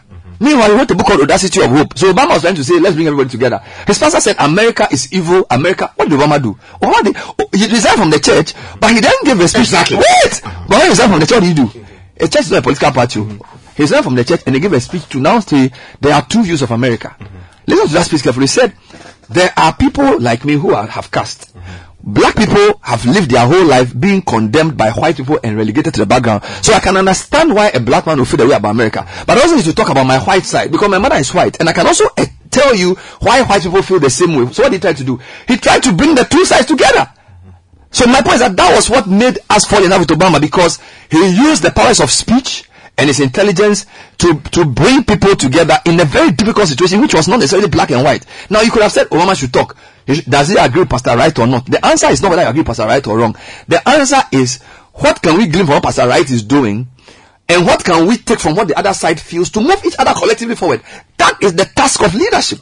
So, being silent is not the answer. You are ignoring politics in all of this. Oh, rather? Yes. You are ignoring politics in all of this. You want the man to come and say that, what do you call it? Debt exchange is one of the options. So let's swallow it while we explore other options. Yes. Hold on. The view that I take, which is a view that many people in government articulate but will not come out publicly to say, which appears to be what would inspire Alan to speak the way he does, is that this debt exchange program thing you are doing ought not be the way. The way ought be the CDD approach. Are they the majority? Which one? You can't take Cutting a vote. government No, side. you can't take a vote. Yes. No, you you can't take a vote. you said something. You said the view in government. I'm just asking that view that you are saying is my From those, so from some people in government, yeah. not every no. I'm No, you can't be everybody because no. If that is the majority view, then they are spineless. Because if there's a majority view, you see, if this is a minority view within government, I'm talking about minority in. I'm saying that if the view just espoused is what majority of influential people are telling you in government, then they are spineless people. Because if you believe that you have a superior solution, and the president has allowed the financial sector to railroad us into this corner, you should come out and say no, we won't agree, and we will not support it. Do you understand? That's no, because you can, Sky, unless you are telling me that these are a few isolated people in government who believe that their view may be the best, but they are outnumbered. But if they are the majority, then that is even a bigger problem. See, from everything that you have said, if the vice president comes out today to say that he disagreed with the debt exchange program, which is actually the controversy, not going to the IMF. Going to the IMF is not a problem. The reason we are where we are is because pensioners are angry. It's because investors are angry. Bondholders like you are angry. People who have invested their money is being taken away to pay a government debt. And they are being told that we'll pay you back the money, but in a couple of years or 5 years to come. That's why we are here. So going to the IMF is not a controversy. So what is your conclusion? The point I'm making is that when the vice president is not leading the conversation on that, it reflects a certain posture. It reflects a certain thinking. And if he were to come out today to say that he disagrees with the debt exchange program, not going to the IMF, the next thing will be he should resign. Which is why I'm saying that I'm not listening to me. I am not saying he should come and say he disagrees with the program. You are saying he should own it. I am saying that. Why should he own something that he disagrees with? Okay, so if I am in this, you don't get me. He doesn't have that luxury. And I'm saying that, look, so you have to decide where your personal principles so you see, you must have a predetermined measure of what you can take as a leader before you enter. So for example, if I enter politics, there must be things I know that this has crossed the line. I can't stay with this anymore if I'm a man of principle. Now the reason why some people can't enter politics is that they've counted the cost and realized that I don't trust my personal convictions enough. Sky, listen, I don't trust personal convictions enough to say we've drawn the line. That's the point I'm making. So if we so believe what we tell the public, then there must be lines drawn. So I'm saying that there are two possibilities. If he believes the debt exchange is so inimical to our economic welfare, then it means that he has reached a line where he has to say, I don't agree, so I'm stepping out. But you are saying that's naive because I don't understand politics. Well, I may not understand politics, but I understand principles. Number two, on the issue of what then does he say, I was trying to give you a way out that if you say you are going to remain with the government, it means you believe that even though your personal view is so deeply against what the government has decided, once they've decided it, deciding to keep quiet about it only worsens your situation. Do you understand? So now that they've agreed to do it, offer a roadmap, because the reality is that they are doing it. So you either resign, or now that they are doing it and you can't resign, what do? Give us a way to ameliorate it. So I'm saying, accept the decision, own it and say, okay, when we do that exchange, there are other things we can do to also help bring back. And he's not even doing that. So the fact that I say he should own debt exchange doesn't mean that he shouldn't own debt exchange. For oil, no, he shouldn't own debt exchange as the only solution to Ghana's problems. Is he doing what the gold for oil? Is it targeted at dealing with the economic difficulties? Well, but he hasn't linked it to debt exchange. But why? The reason we are here is a mixture of so many things. Okay. Let's take a short break and come back to something we're talking about. Tomorrow is Valentine's Day. We have a lot of things we are doing as caveman watches, and I'm going to tell you three quick things they are doing. They have a Valentine package for us. They have a CSR project as well, and they are saying that between today and 15th, you can get your bespoke caveman watch. Shishi. And this is to the women who have been buying only supporter and handkerchief for their men during Valentine's Day. This year, we are not taking supporter. We are not taking singlet. Please, men, are you listening to me? This year, we need proper gifts.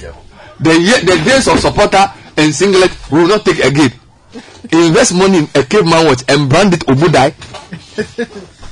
Every day go buy handkerchief, small handkerchief, few uku. Ka singlet. Ka for boxer shorts. Ka small. We rebel against all those gifts. This is the City Breakfast Show, the city's biggest conversation. This is the City Breakfast Show, the city's biggest conversation.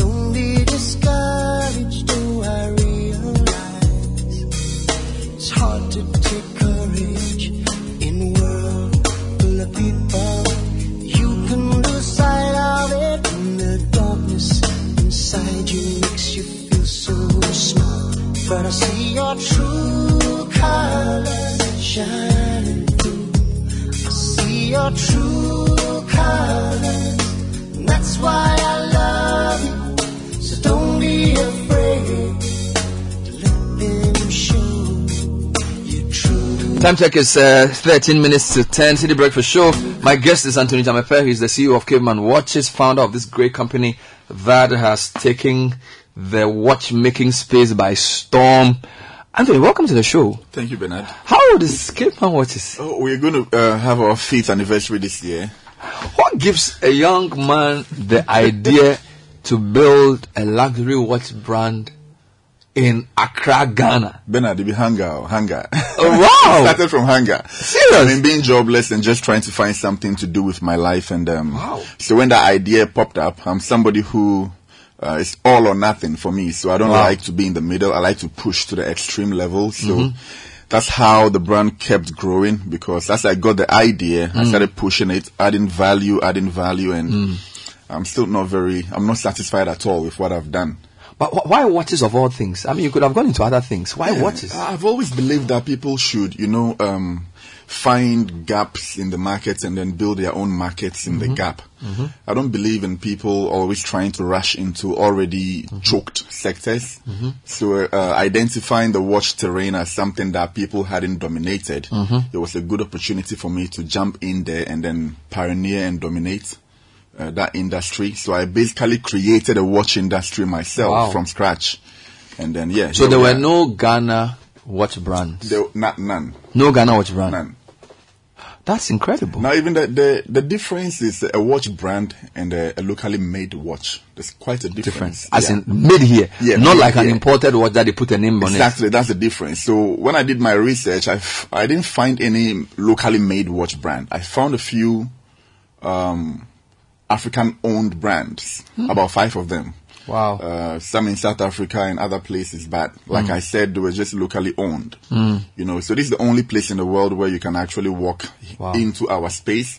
We sit with you, design your watch with you, and within a day or two, you have your watch made how you want it. How did you put the whole thing together in terms of the skills, the workmen, the finance, the marketing? 5 years you've done. I mean, how did you do that? So I've been in the watch space for 8 years now. I sold watches, repaired watches for 3 years before I launched my brand.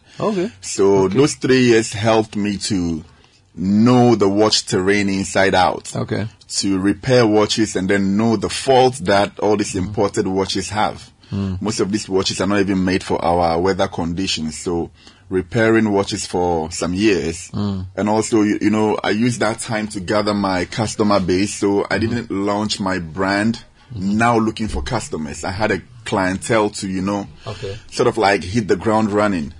And naturally, I'm a craftsman. I know how to draw very well. I did science in school, did chemistry and physics.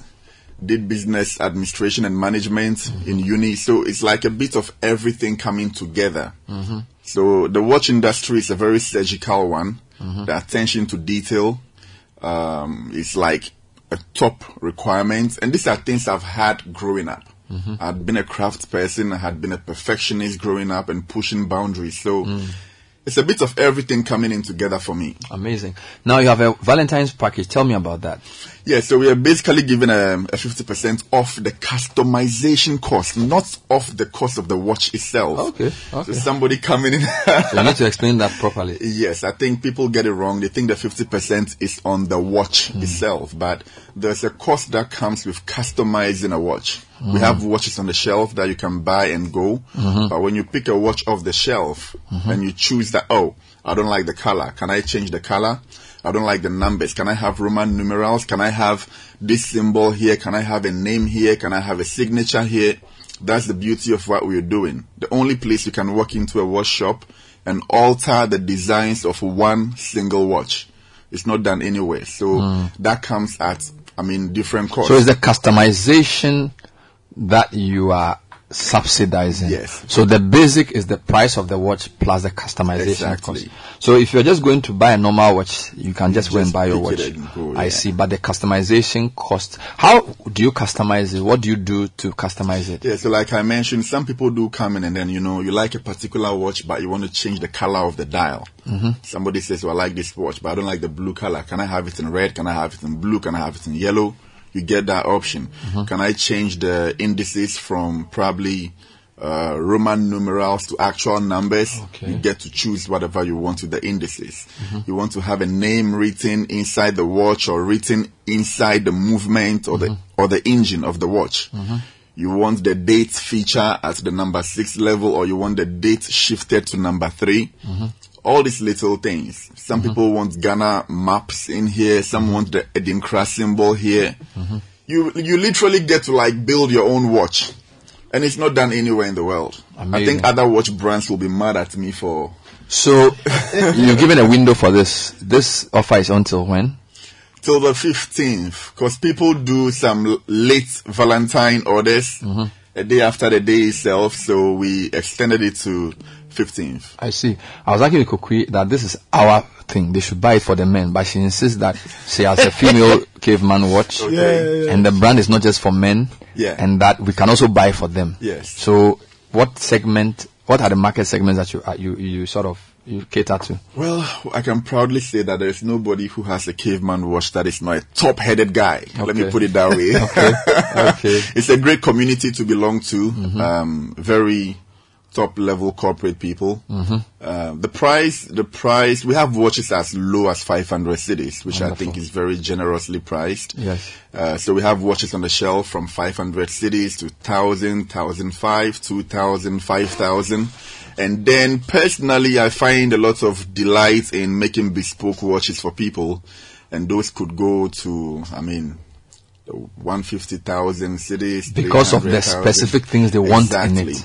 So this is the parts and the level of customization. Exactly. Some people want an actual gem, diamond in there. So you have to then get that and put in for them as well. The prices differ. Amazing. Per the customization request. Let's talk about your CSR project as well. So your company, apart from growing in the past 5 years, is trying to do something. Which communities is this, and what are you trying to do in those communities? We went as far as what's the name of this place? Upper East. We went to Upper East to drill some boreholes there. So what happened was that I was watching one of your reports on CNR. Yeah, CNR. And then they identified these communities that were dealing with water issues, and I'm like, hey, I feel like sometimes the cost of one of my watches could drill a borehole that could serve 5,000 or whatever thousands of people. That's a good way of What if every company was doing this? So I felt really bad that the watch somebody would put on his wrist could actually provide clean water for a lot of people.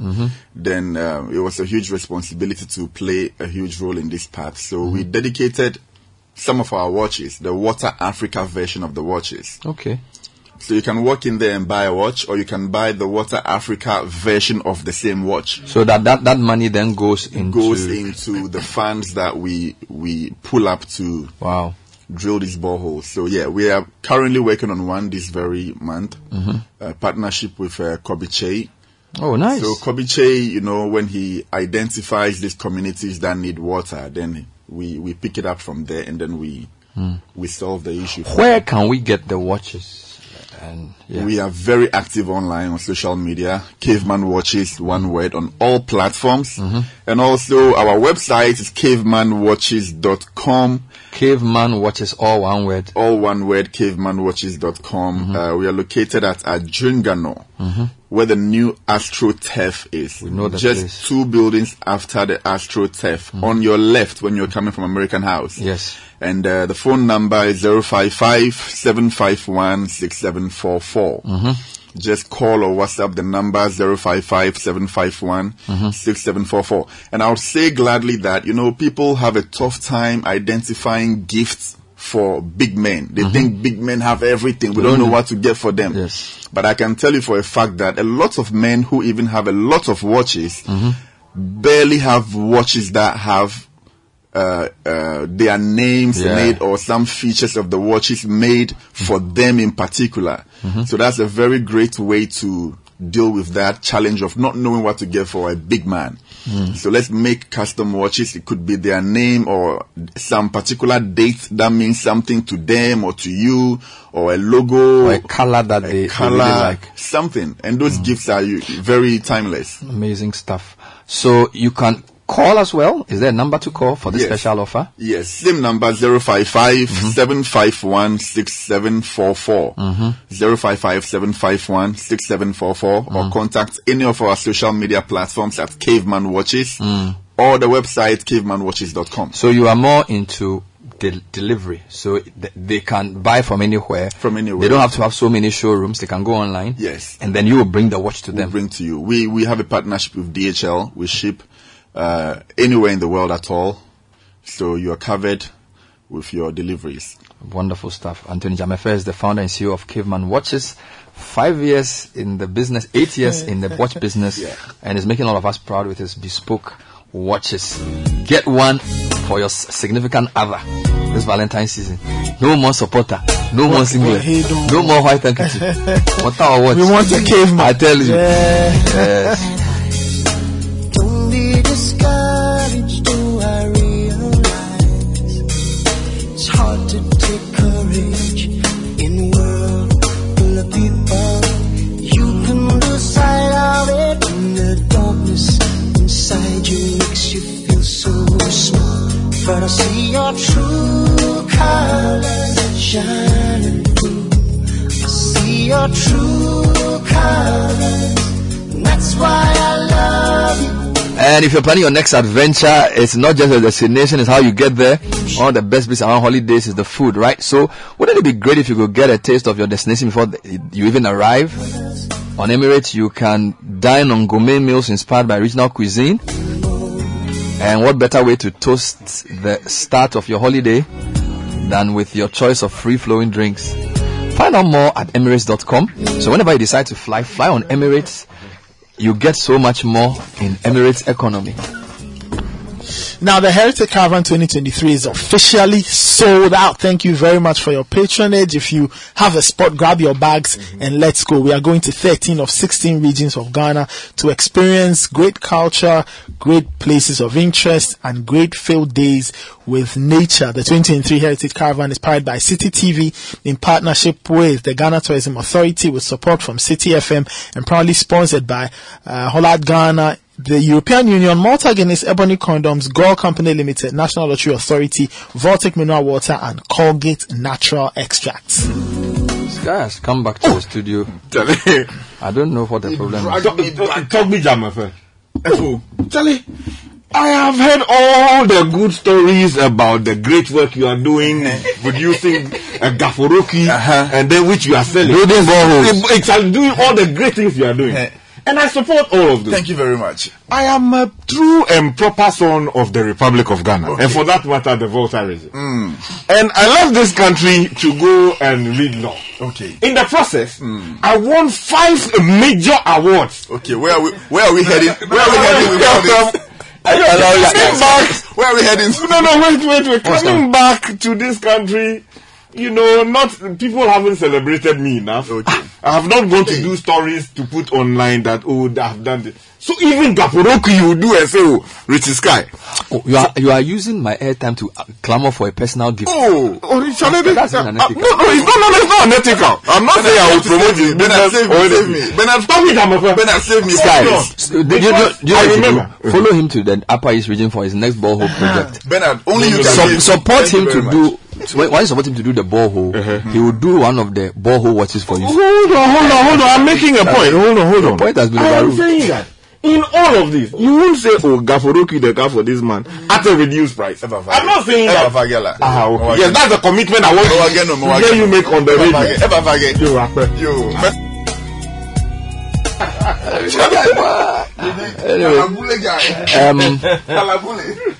Listeners, thank you for listening. I just wanted to say that the whole discussion, we are trying to think about our reality, so we are bringing different perspectives to the matter, and it should not be considered personally. And I also feel people should not be taken out of context because it was a long discussion which lasted over 45 minutes. So don't pick one line from what Sky or Godfred or Bernard will say and say Sky says this or Godfred says this.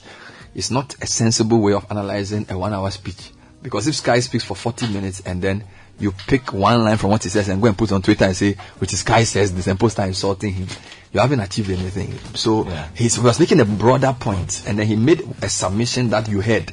So let's do it that way so that it can be richer, right? So we are all trying to better our lot. So let's not take people out of context. Very important.